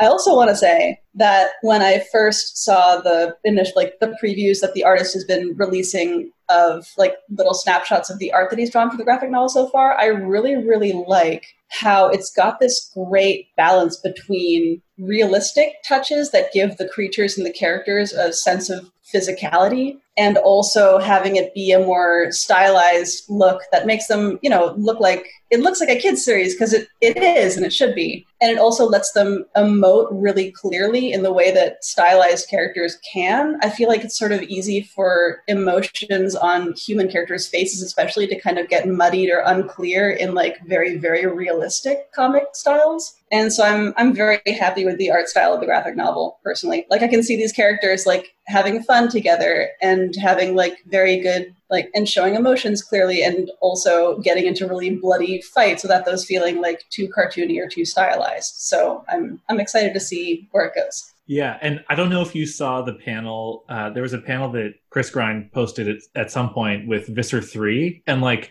the expressiveness of Visser 3's like glower with his like drooped ears, yet like no mouth. I was like, oh my god, this is everything that I want to see. That was good. I'm also super excited. My one note is I think like the Andalites are like they have like sort of smaller human bodies, but like really chunky horse bodies, and it's very funny. Anyone who hasn't seen the graphic novel artwork yet, get ready so for these excited about Andalites. There's some big boys, but it's fun. I like the art style. They're much hairier than I thought they'd be. We're not going to get on that topic. Apologies. That was a nice attempt in transition. We're shutting it down. Lauren. So speaking of Visser 3, I noticed that Gray has a special guest in the studio with her. And I was wondering if Visser 3 would like to say anything about the end of the series and how she/he feels about it. Visser 3, as is Visser 3's wont, scratched me and left. So she's no longer in the studio. So one of the questions was about Jake's guilt over the 17,000 Yeerks instead of the 17 human auxiliaries. And I had not put those 17 numbers together. That's a really nice connection. What does that mean? So I noticed that you in episode 53, since I just marathoned all those last 3 episodes today, one of the things you complained about in 53 was how they were fridging the auxiliaries by just kind of killing them off for Jake's emotional like character arc. But then in book 54, they don't get mentioned as part of his arc at all, which I felt was even more of an injustice to the poor auxiliaries because they were so epic and deserved so much better. But it just really bothered me that Jake was like, I feel so guilty. Was it war crime? Was it not war crime? I don't know. Should I have flushed the Yeerks? I don't know. But I'm like, you told 17 kids that they had to go into battle to cause a diversion, knowing that they would probably, like, some of them would die and probably, like, get injured. And, like, he never, ever questions, like, was that the right decision? Like, I don't know, those were human lives. Maybe I should have cared. Like, that never comes up again. And that really bothered me about book 54. Claire. Oh, well, I guess I have a little bit of a response to that. I definitely think that as a commander, sending people who are working for you in some sense, or, are soldiers who agreed to do this, into battle, and then they die, is very, very different from, and I know there's been some back and forth in the chat about, like, are the Yeerks that are in the pool civilians? Are they combatants? How does that influence how we see what Jake does in flushing the 17,000 Yeerks? But I do think that there is a big difference in sending soldiers into battle versus slaughtering a whole bunch of beings who are not, at that point, at least, in any way capable of defending themselves. Ooh. Joyce just put a comment in the chat. She would have liked it if one auxiliary had lived and just hated Jake, which is the best villain backstory, as Gray points out. Katie. With regards to the Yeerks in the pool, one thing that I've sort of thought about that I don't like thinking about because it makes me feel upset is a detail that got dropped. I forget where in the series, but that most of the Yeerks in the peace movement are unhosted by choice. And all of the Yeerks that were not hosted, who got rescued from the Earth pool when it got blown up, were sent to the pool ship. So Jake just flushed the entire Yeerk peace movement. Potentially.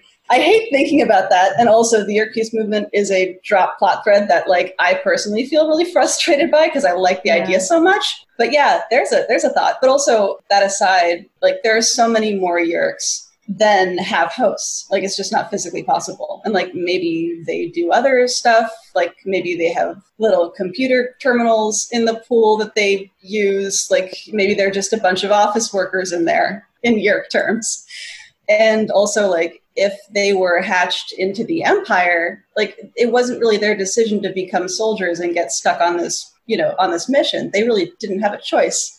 The Yeerk Empire doesn't really let you be a civilian. So, there might have been a whole lot of real jerks in that pool who were just raring to reinfest their hosts and take over the Earth. But I bet, there's like a non-zero number of Yeerks in that pool who were just trying to get by. And maybe some also non-zero amount who were, like, actively fighting for change and just were in the wrong pool at the wrong time when Jake Haddox pushed that button. So yeah. This is another reason why we need the Yeerk Chronicles, because it's Yes. not clear to me how Yeerk society functions and whether those Yeerks were there by choice, and are there Yeerk civilians in pools on, Yeerk Prime or whatever? What, Esplin's weird Andalite obsession in the Hork Creature Chronicles wasn't enough? You want to hear from someone besides Visser 3? Someone who's not a Visser, maybe?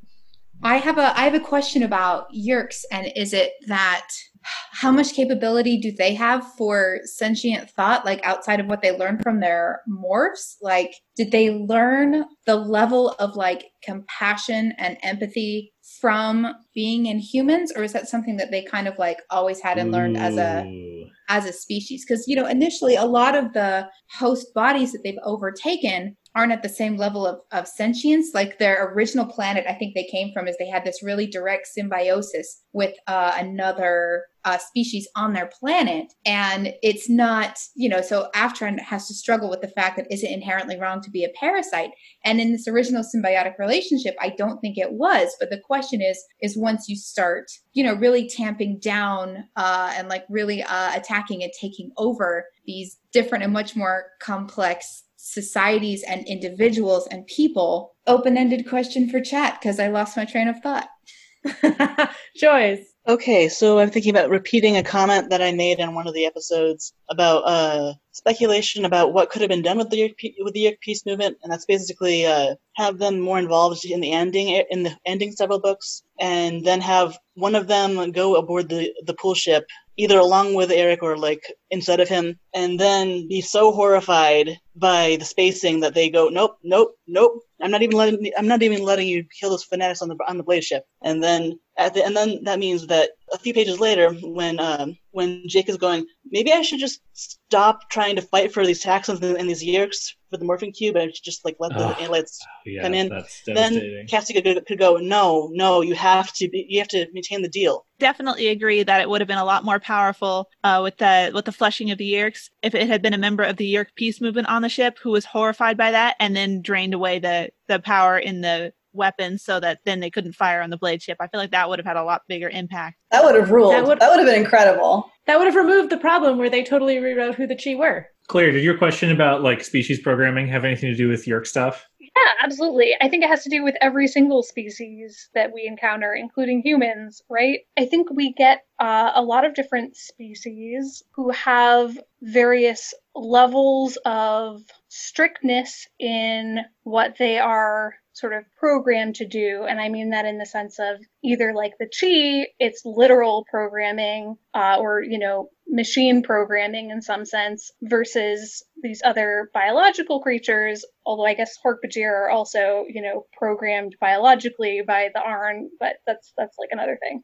So I guess my question is, for all the species that we encounter, what can you come back to me? I'm sorry. I need to actually that's fine. Better. Or well, if somebody staying else on wants weird to it better, I just want people to talk about this, basically. Staying on weird aliens, though, Nicole, do you want to bring up the Taxxon question you wanted to raise? Sure. I think it's interesting that the books kind of engage with this idea of the Taxxons and or the Yeerks permanently morphing, so becoming Noflets en masse. And ultimately, that's what the Taxxons do, right? They're big sentient snakes living in South America? The books never, I don't think, engage with the fact that that seems to be a genocidal act. And it may be self-chosen, but these snakes presumably cannot breed more sentient snakes who carry on the Taxxon legacy.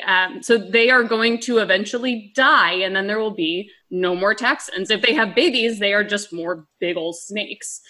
So I just think that's an interesting thing that seems to get sort of just glossed over. Yeah, that's such a good point, and I feel like it's so not in the text. It didn't even really register that that's what was happening. It is though, right? Meg just said from tax on to tax off. Oh my God. Their whole society goes from tax on to tax off. Episode title, for real. Oh my God.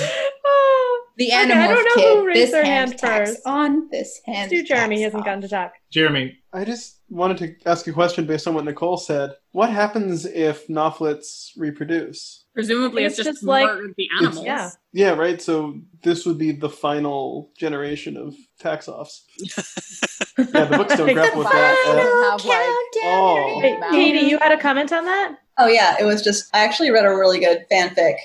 One of the first ones I ever read, actually, and it gave me emotions. And it was about a group of Yeerks who had morphed into orcas. And they had a little pod. Yes. And one of the Yeerks had, a child, as you do when you're an orca and this is your life now. And the child was a normal orca. And so they had to kind of there was just that, the story was about other stuff, but there was that underlying sense of we got to live, but we don't get to continue as a species on this planet. This is the end of us. And that's a very, very heavy thing. That's a huge sacrifice to have to make. But if their whole existence was based around the idea that they do not want to be themselves, I agree with you. The losing the mental acuity is a huge thing. But their whole purpose throughout this entire book is to be anything other than what they are.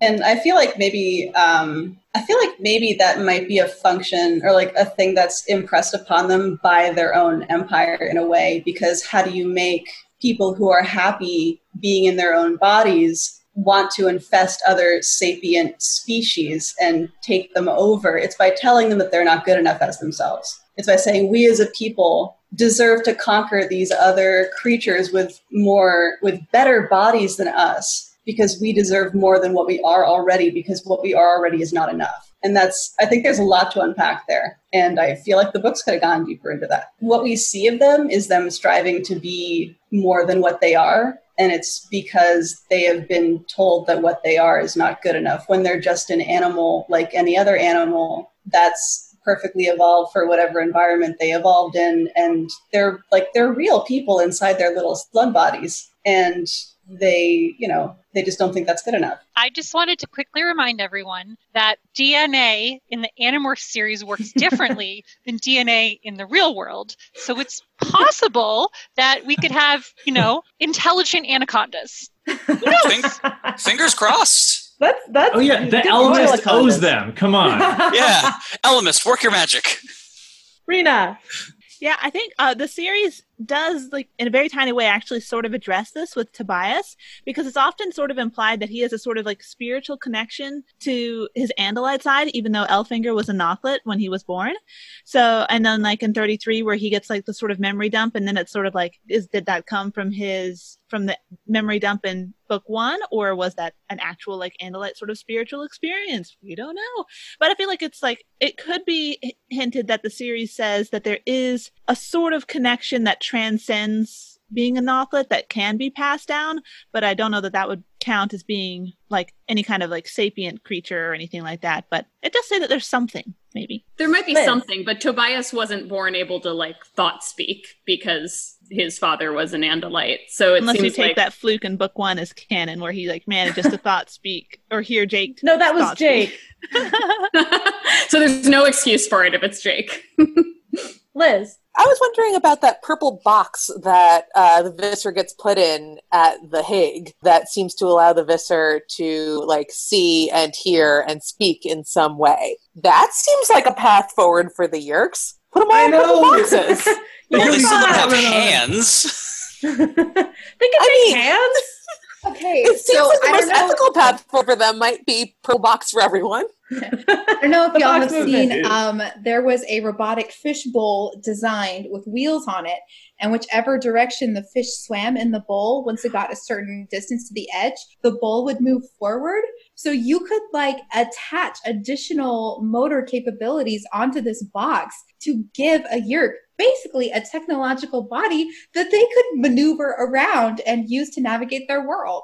So instead of trying to give them a completely new body so they could exist in this world, maybe we take the non-ableist approach and find a way to adapt the world to let their bodies navigate in it. It would be like Megamind with Minion. Oh my gosh, I love Megamind. All right, Emily. Basically, I'm sitting here going, it confused me when it was Cassie that suggested let's make them all anacondas and put them in the rainforest.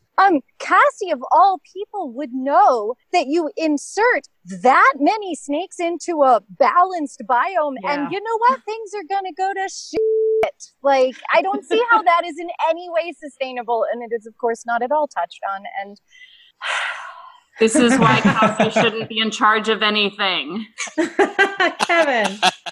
I was going to say, this is actually a very good segue into the Chi, because we actually do have a model, thanks to Eric, for, keeping Yeerks in, like, a body that can, like, sustain them with Kandrona rays, and, provided there wasn't already a Chi, like, controlling that body, they could have fully functional forms and, like, not have to enslave anyone, not have to be a parasite. You can have all, like, hell, I'm willing to bet the Chi can see a lot better than we can. They could probably, like, they got stereos in there or something. Like, they probably have an internet hookup.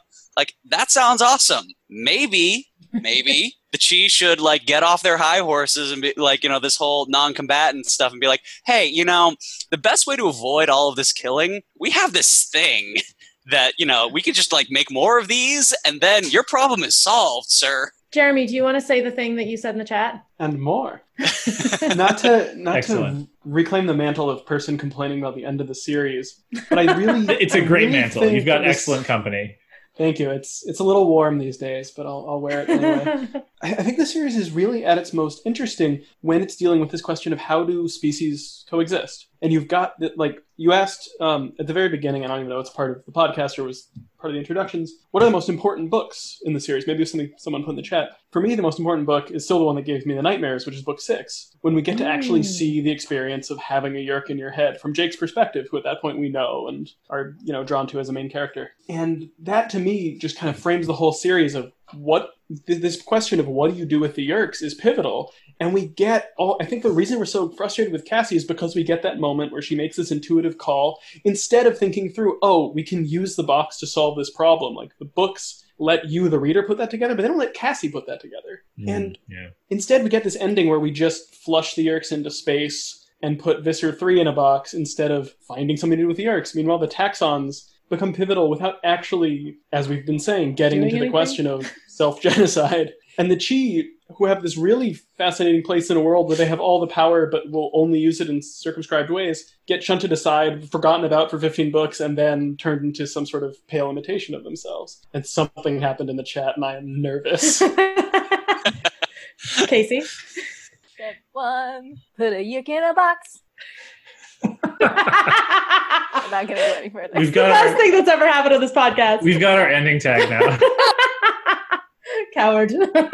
Oh yeah, Liz, Jeremy, what you were saying reminded me of something that Liz told me today, which was she would love to see what would have happened if all these different groups, like interest groups, had sat down for like a negotiation at like instead of a battle at the end. And I was like, what if Cassie had been working towards that? She wasn't. She didn't try to push for that at all. That would have been so interesting. Katie. Jenny, you're exactly right. And I think also it would have probably resulted in a lot less people coming away with this very strong sense of passionate Cassie hate if she had been more involved in, where her talents lay, which was in trying to bring people together. Like, if the story had let her have that be her thing instead of just kind of not being the best warrior, like, she would have had more. Like, instead of going to Australia, what was that? She could have been negotiating or trying something or doing, but yeah, good point. Agreed.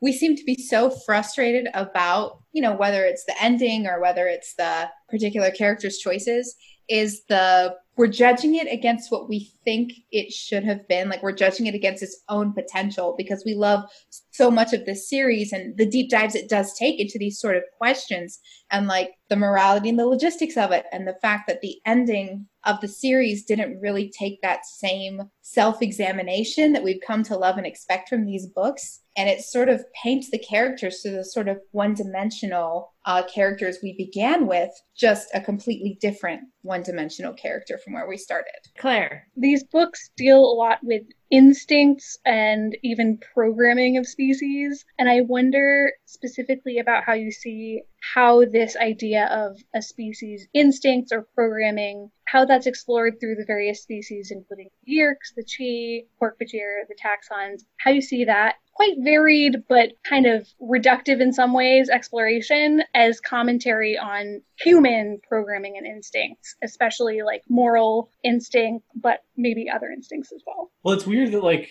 So like taxons are kind of like they get a bad reputation as like they're, I mean the Yeerks do too, I guess, but they're like biologically evil, whatever that means. But like none of the animals that they morph into, they're like, you know, I guess ants are like pretty scary, but they're not like evil, right? Like I don't know. It's not wrong to be an ant. Right, it's like somehow right. the mixture of like these intense instincts plus like sapient minds becomes bad somehow. Right. I guess I also just think it's been interesting to me to hear a lot about people's very strong reactions against what I see as sort of like instinct-based decision making, especially on the part of Cassie, but also, you know, I think the other Animorphs do it throughout as well. I think they're often going based on some sort of moral instinct of some kind or another. Anyway, I think that we're maybe less inclined to take that like and just leave it at that with humans, and we're more willing to say like, oh, it's just the instinct for all these other animals.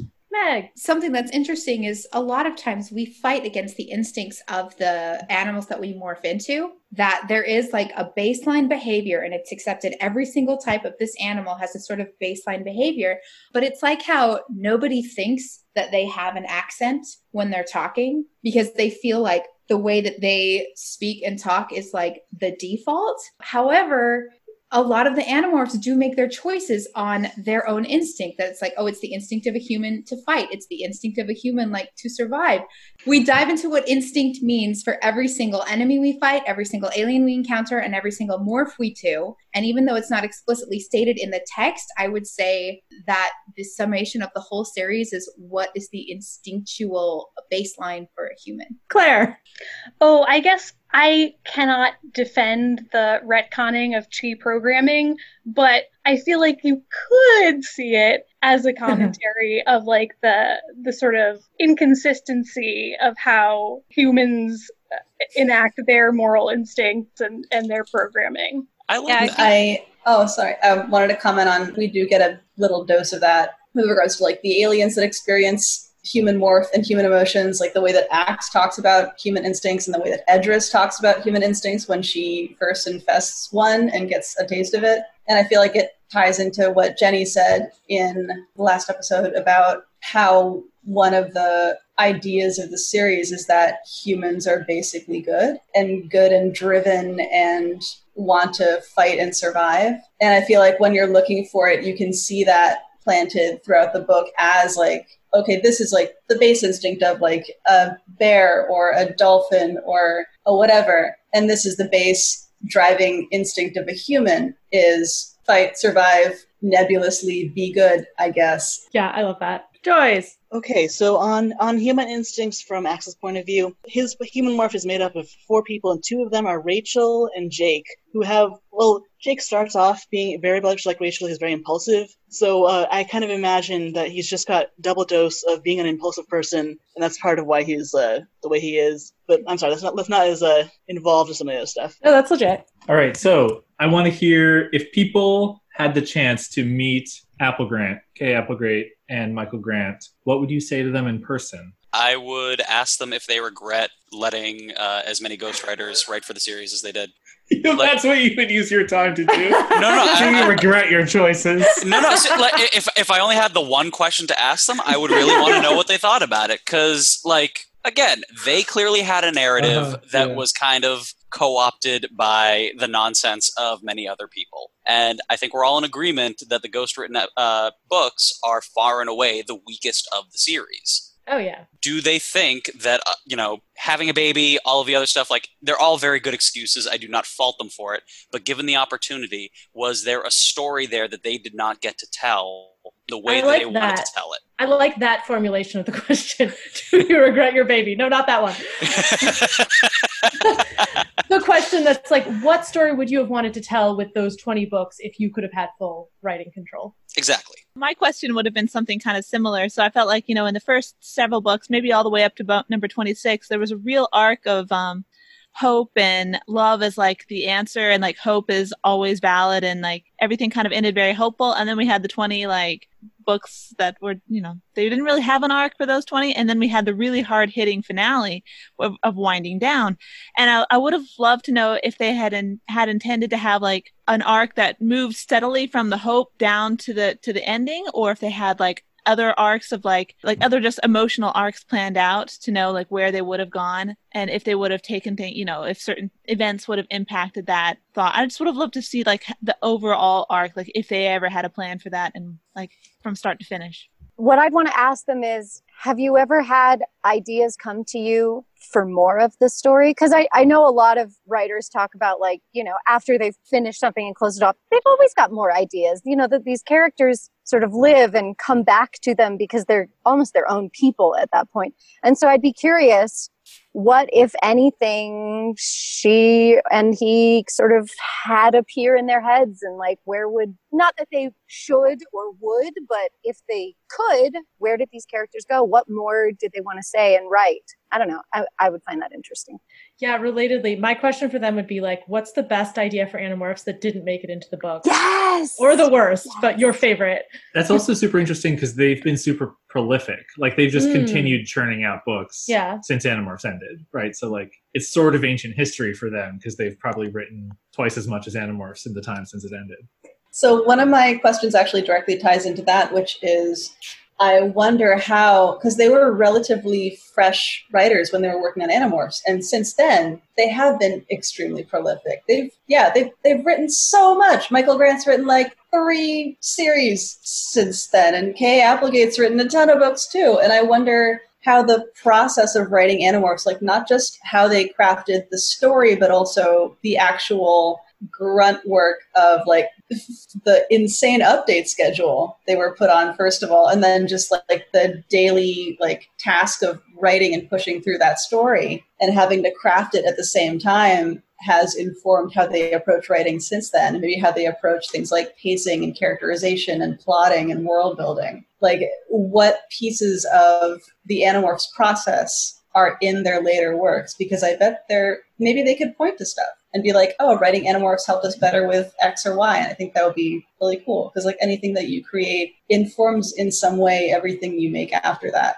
And Animorphs was such a big part of their lives and their career that I'm sure that it's had an effect on what they've made after. And I think also what I would ask them is, what, if anything, Scholastic made them take out of an outline or a book, or maybe what Scholastic pressured them to put in and where. Yeah. Because they were writing a book for children in the late 90s, like an era where media was, pretty heavily like censored and manipulated for consumption by kids and by a giant publisher. Well.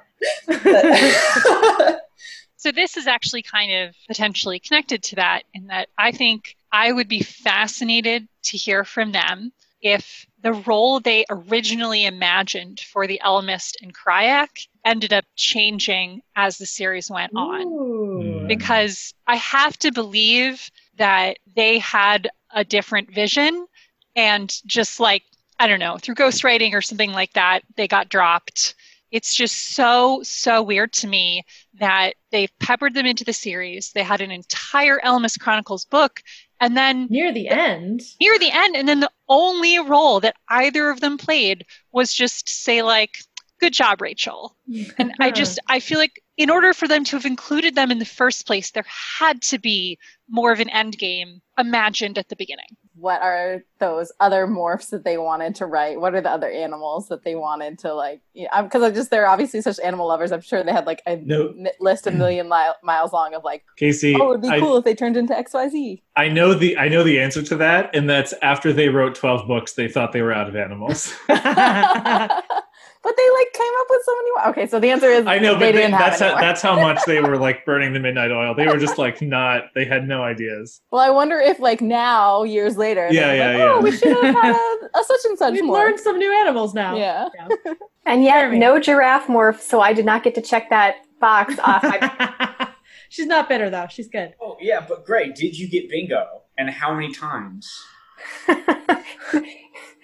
No, unless you count Super Rachel not going with Cryak as them defeating Cryak, which I'm going to. Megamorphs 4 was them defeating Cryak. Megamorphs 4 as them defeating Cryak, which I'm going to because otherwise I don't get bingo.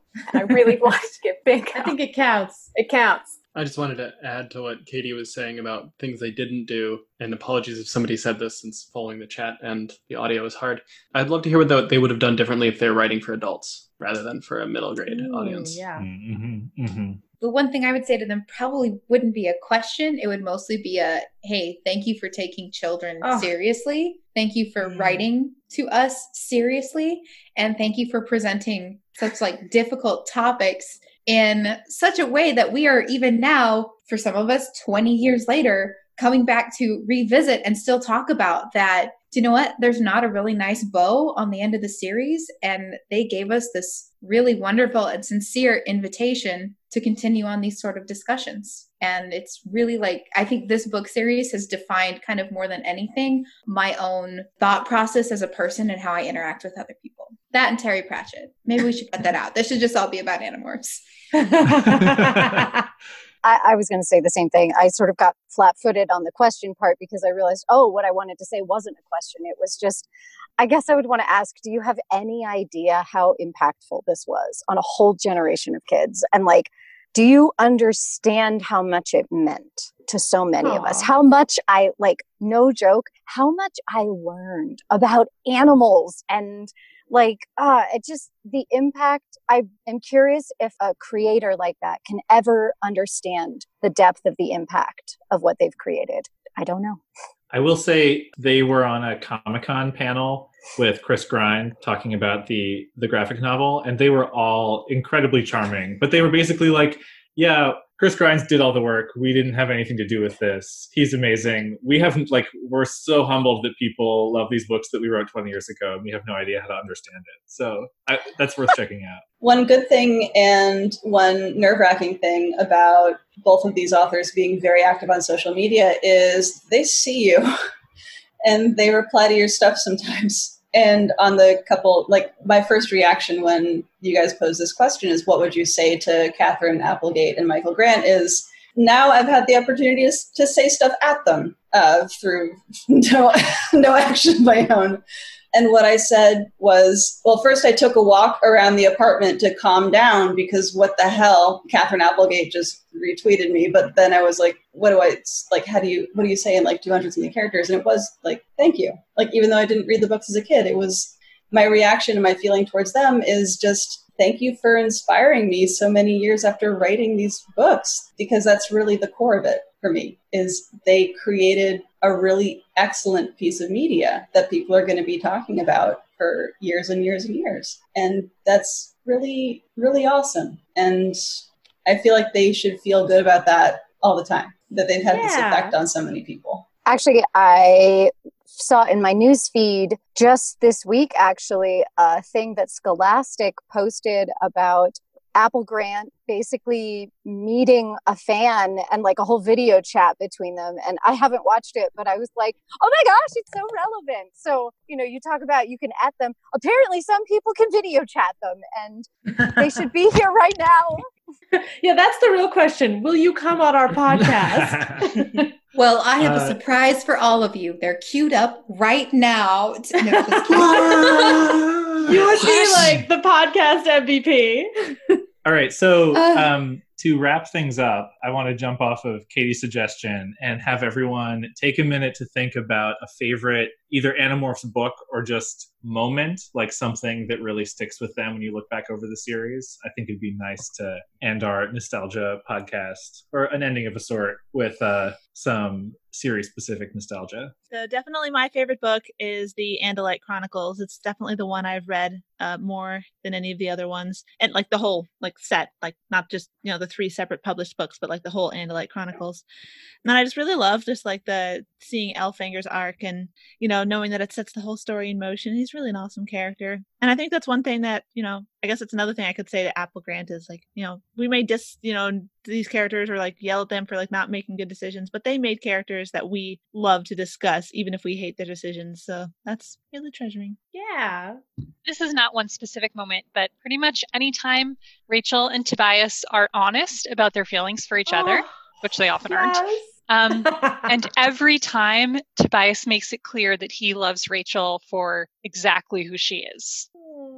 Okay, well, just get me right in the feels, why don't you? My favorite book is definitely the Hork-Bajir Chronicles. That book is what made me regret not finishing the series for like 20 years. Just because the world building done in that book is, I think it's the best example of world building in the series. And I just like that planet sounds so awesome. It's a really good story. Yeah. And this is sort of a headcanon that I always had, and I didn't realize until this reread that was actually not the case. But as I remembered it, they actually did sing Mbop when they inducted David into the Animorphs.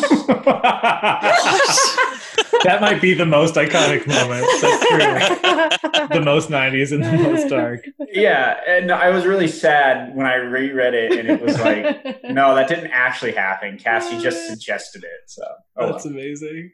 I've got honestly too many favorites, and they're all really dark. Just about.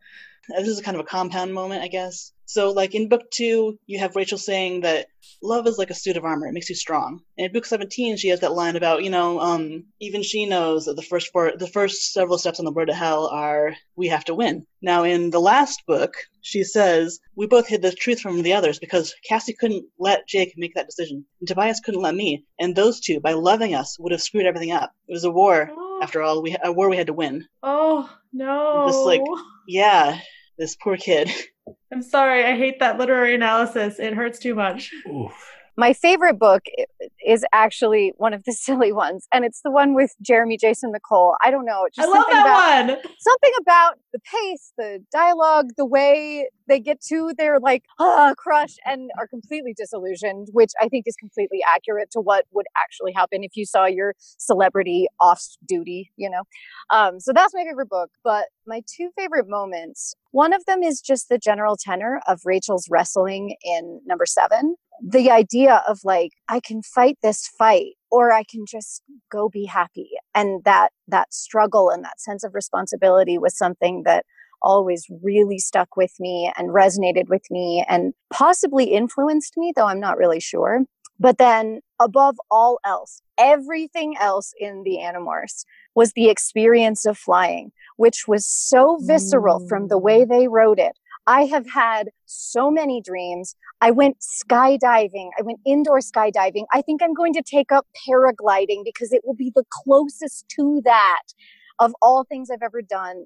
The way they wrote flying, hit something deep inside of me. And I've always wanted to achieve that ever since. So way to go, Apple Grant. I didn't even know I felt like that, but now I do. Aftran is my favorite side character. So I thought I would say either 19 or 29 would be my favorite book. But actually, there are chunks of those books that are kind of frustrating to read and a little convoluted. So I can't really say either one is my favorite. They're no more or less entertaining than a lot of the other very good main series books. So I think my actual favorite book is probably Visser because it's so intense in a way that none of the other books are. And I agree with one of the bullet points in the episode notes for one of the Visser episodes, which was, is it a middle grade fiction book? And one of Gray's refrains through his episodes was, middle grade fiction?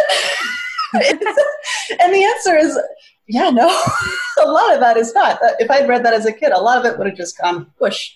But reading it as an adult, it was just such a, first of all, just the juxtaposition of the courtroom drama with the comedy elements into it, with Visser 3 being an idiot, and then the extra ticking clock feeling and high stakes of when are the Animorphs going to come in, how is this going to get resolved, how does Ava live, that kind of thing. But also flashing back to this very weird and very, very dark sci-fi story about these very bad people who come to Earth and try and get by on there. And I feel like one thing that Animorphs does so well, and which also comes out in books like the Hork-Bajir Chronicles, is really convey compelling non-human perspectives on like life and on, especially in Visser, like it's aliens reacting to humans and how humans see the world. And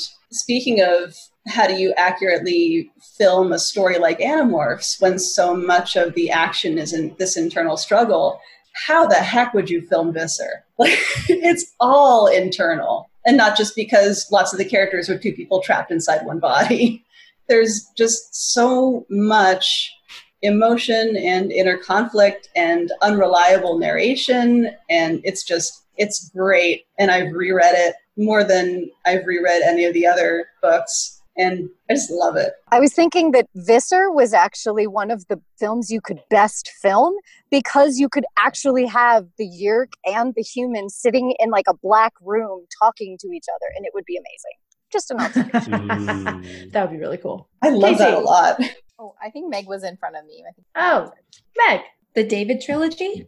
And deeply, especially Rachel's book in the David trilogy. Because Rachel is, listen, Meg hearts Rachel.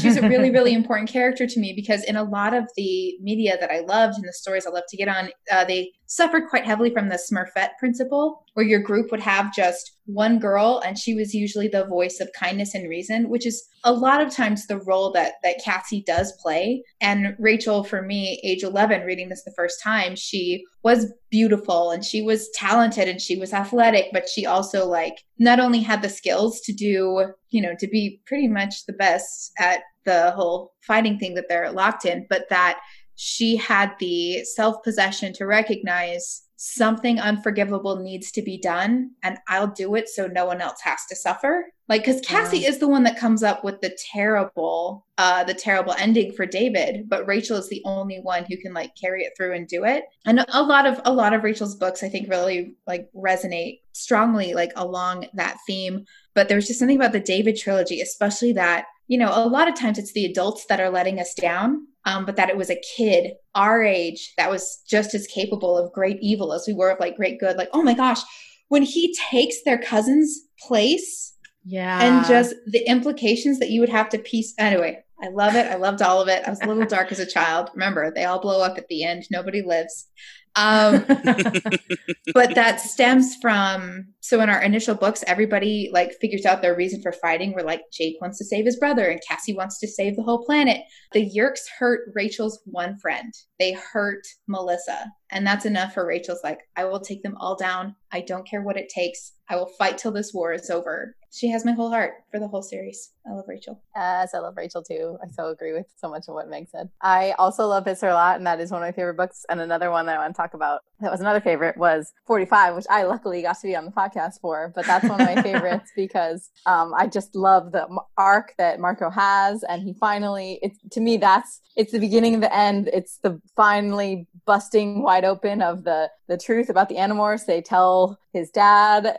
They have to go rescue his mom. Like it all finally happens, and somehow it's also like more exciting because you've had a lot of like meh books sort of right before this, and a couple of the great moments. Anytime that I'm a big Marco fan also, so anytime that Marco lightens the mood throughout the series, and anytime that Marco drives, it's great. And then in the David books, this is not lightening the mood, but that Get Rachel line I think is so great. Ted, I think after listening to the podcast, it just got better and better. And of course the globules. The globules. It's a classic. Definitely 19 for me. Maybe not a surprise. I think it's a fantastic book overall. I know, Katie, you said it's like convoluted in some ways, but I think it's actually extremely well structured, and that's part of what I like about it.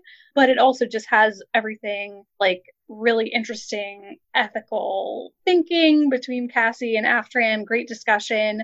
But also I think a huge part of why it's successful is it is grounded in the whole horrors of war thing. And I think that the early part of that book, how it starts with the battle and then Cassie just being absolutely shattered following the battle, is extremely memorable. And maybe I'm just like Joyce, like pain, but I really love that whole scene of Cassie in the barn following that battle and how that sets up her choices in that book.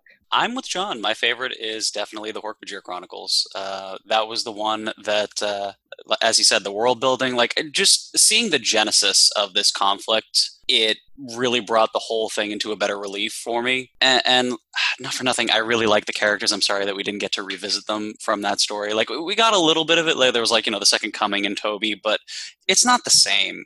And up until that point, the Hork-Bajir had pretty much exclusively been portrayed as these giant monsters. So to see them as they see themselves and, to learn about their creation was, for me at least, very moving. As far as favorite moment of the series, oh, that's a tough one. I'm gonna have to go with the Buffahuman just after all of after all that we've talked about in the podcast. I'm gonna go with the Buffahuman. Oh, Buffahuman did nothing wrong. It was completely nonsense, but it was a welcome diversion, and I liked it. Oh, sorry, Ted. Did you want to say things? Kevin, you're my favorite. Thank you so much. This is definitely recency bias, but the favorite moment that I can think of is just the "My name is Jake Berenson" introduction to that chapter. I was just like, ah, in my backyard, like aloud. I was going, reading that because it was just very exciting. Amazing. I feel like I've already expressed this. I mean, I'd have to say 19 is probably my favorite book. I was also thinking a lot while people were talking about 6, which was the book that made me love Animorphs. And I feel like it's still like that exploration of what it's like for Jake to be infested and controlled. That is just one of the quintessential parts of the series for me. I just really love that. For all of our beloved listeners who have not yet gone and read Jenny's 37, I'm putting one last plug in for it because my favorite thing that has happened in this series is that Jenny wrote me a book and it was really, really good. So that's still my favorite moment. I refuse to think of another one. I'm not prepared. Read Jenny's book. All right. I can't top that. So I'm just going to say my favorite moment is when Cassie thinks she tricked her mom into believing that 9 Inch Nails is nice and neat. Cassie's mom knew what was going on. It's still absolutely the funniest thing that's ever happened. I mean, yeah. That whole book. Book 12. What a great book. Yeah. I also think, probably my favorite moment was Rachel and Jake in the hospital in 22. Yeah. I think that's the peak for me. Yeah. All right. So it's been 3 hours plus. We've had some requests to do this again. I'm not going to shoot them down now. At the very There's also a lot of discussion about favorite WTF moments in the chat, which is a lot. I think so. We will probably have to maybe we could put like some good clips of the chat on Tumblr or something. The chat is priceless. Yeah, we're gonna have to include some chat content when we post this. Listen, just because the series has an open ending doesn't mean the podcast should have an open ending. We should come back and add more onto it for as long as the stars shine on. Yeah, the podcast will not wind down until the movie comes out, at least. You guys, thank you all so much for making time for us on a Saturday evening. It was wonderful to see all of your faces again and to have your incredible comments and insight and enthusiasm. We really appreciate all of you for being here and for being part of our podcast. And thank you. Yeah, and just bringing extra voices on to talk to us instead of just having be the 3 of us was so amazing. And it was such a treat to have you all on, and sometimes multiple times. I just want to keep you all in a room with us forever. That's possible, right? You're all in? Great. Perfect. For those who are interested in writing things, we're definitely going to host a podcast fic writing swap thing at some point. We haven't really gotten it off the ground yet. Yeah, we have to figure out how it's going to work, but we'll announce it. There will be more Probably we'll do a mailbag soon and we'll announce that. Yeah. I love how none of us want to leave. Yeah. I'm just following everyone. I've got Twitter open and I'm just typing all everyone's usernames in. This was super fun, but I do have to go record a book, so. Yeah, we should all go. All right. Bye, guys. Fun and hope to talk to you all soon. Good to talk to you guys. So nice to meet everyone. Good night, everyone. Really cool. Thank you so much. Great, Jenny and Ted. Thank you so much again. Yeah. If you want to find us, we are at Animorphology.com and at Animorphology on Twitter. Subscribe on Apple iTunes, Spotify, Stitcher, or wherever you're listening to this podcast. And don't forget to rate us, review us, and recommend us to your friends. And if you want to read along, you can find a link to the Animorphs ebooks on our website. We will not record extra late, but I do want to give us a chance to all say hi before we do official podcast start, so we can just know who's who. You say you won't record late, but come on, we all know how anamorphology works. I'm on a Zoom call, baby, it's hot inside. I can't wait for fall, baby, it's hot inside. Ugh.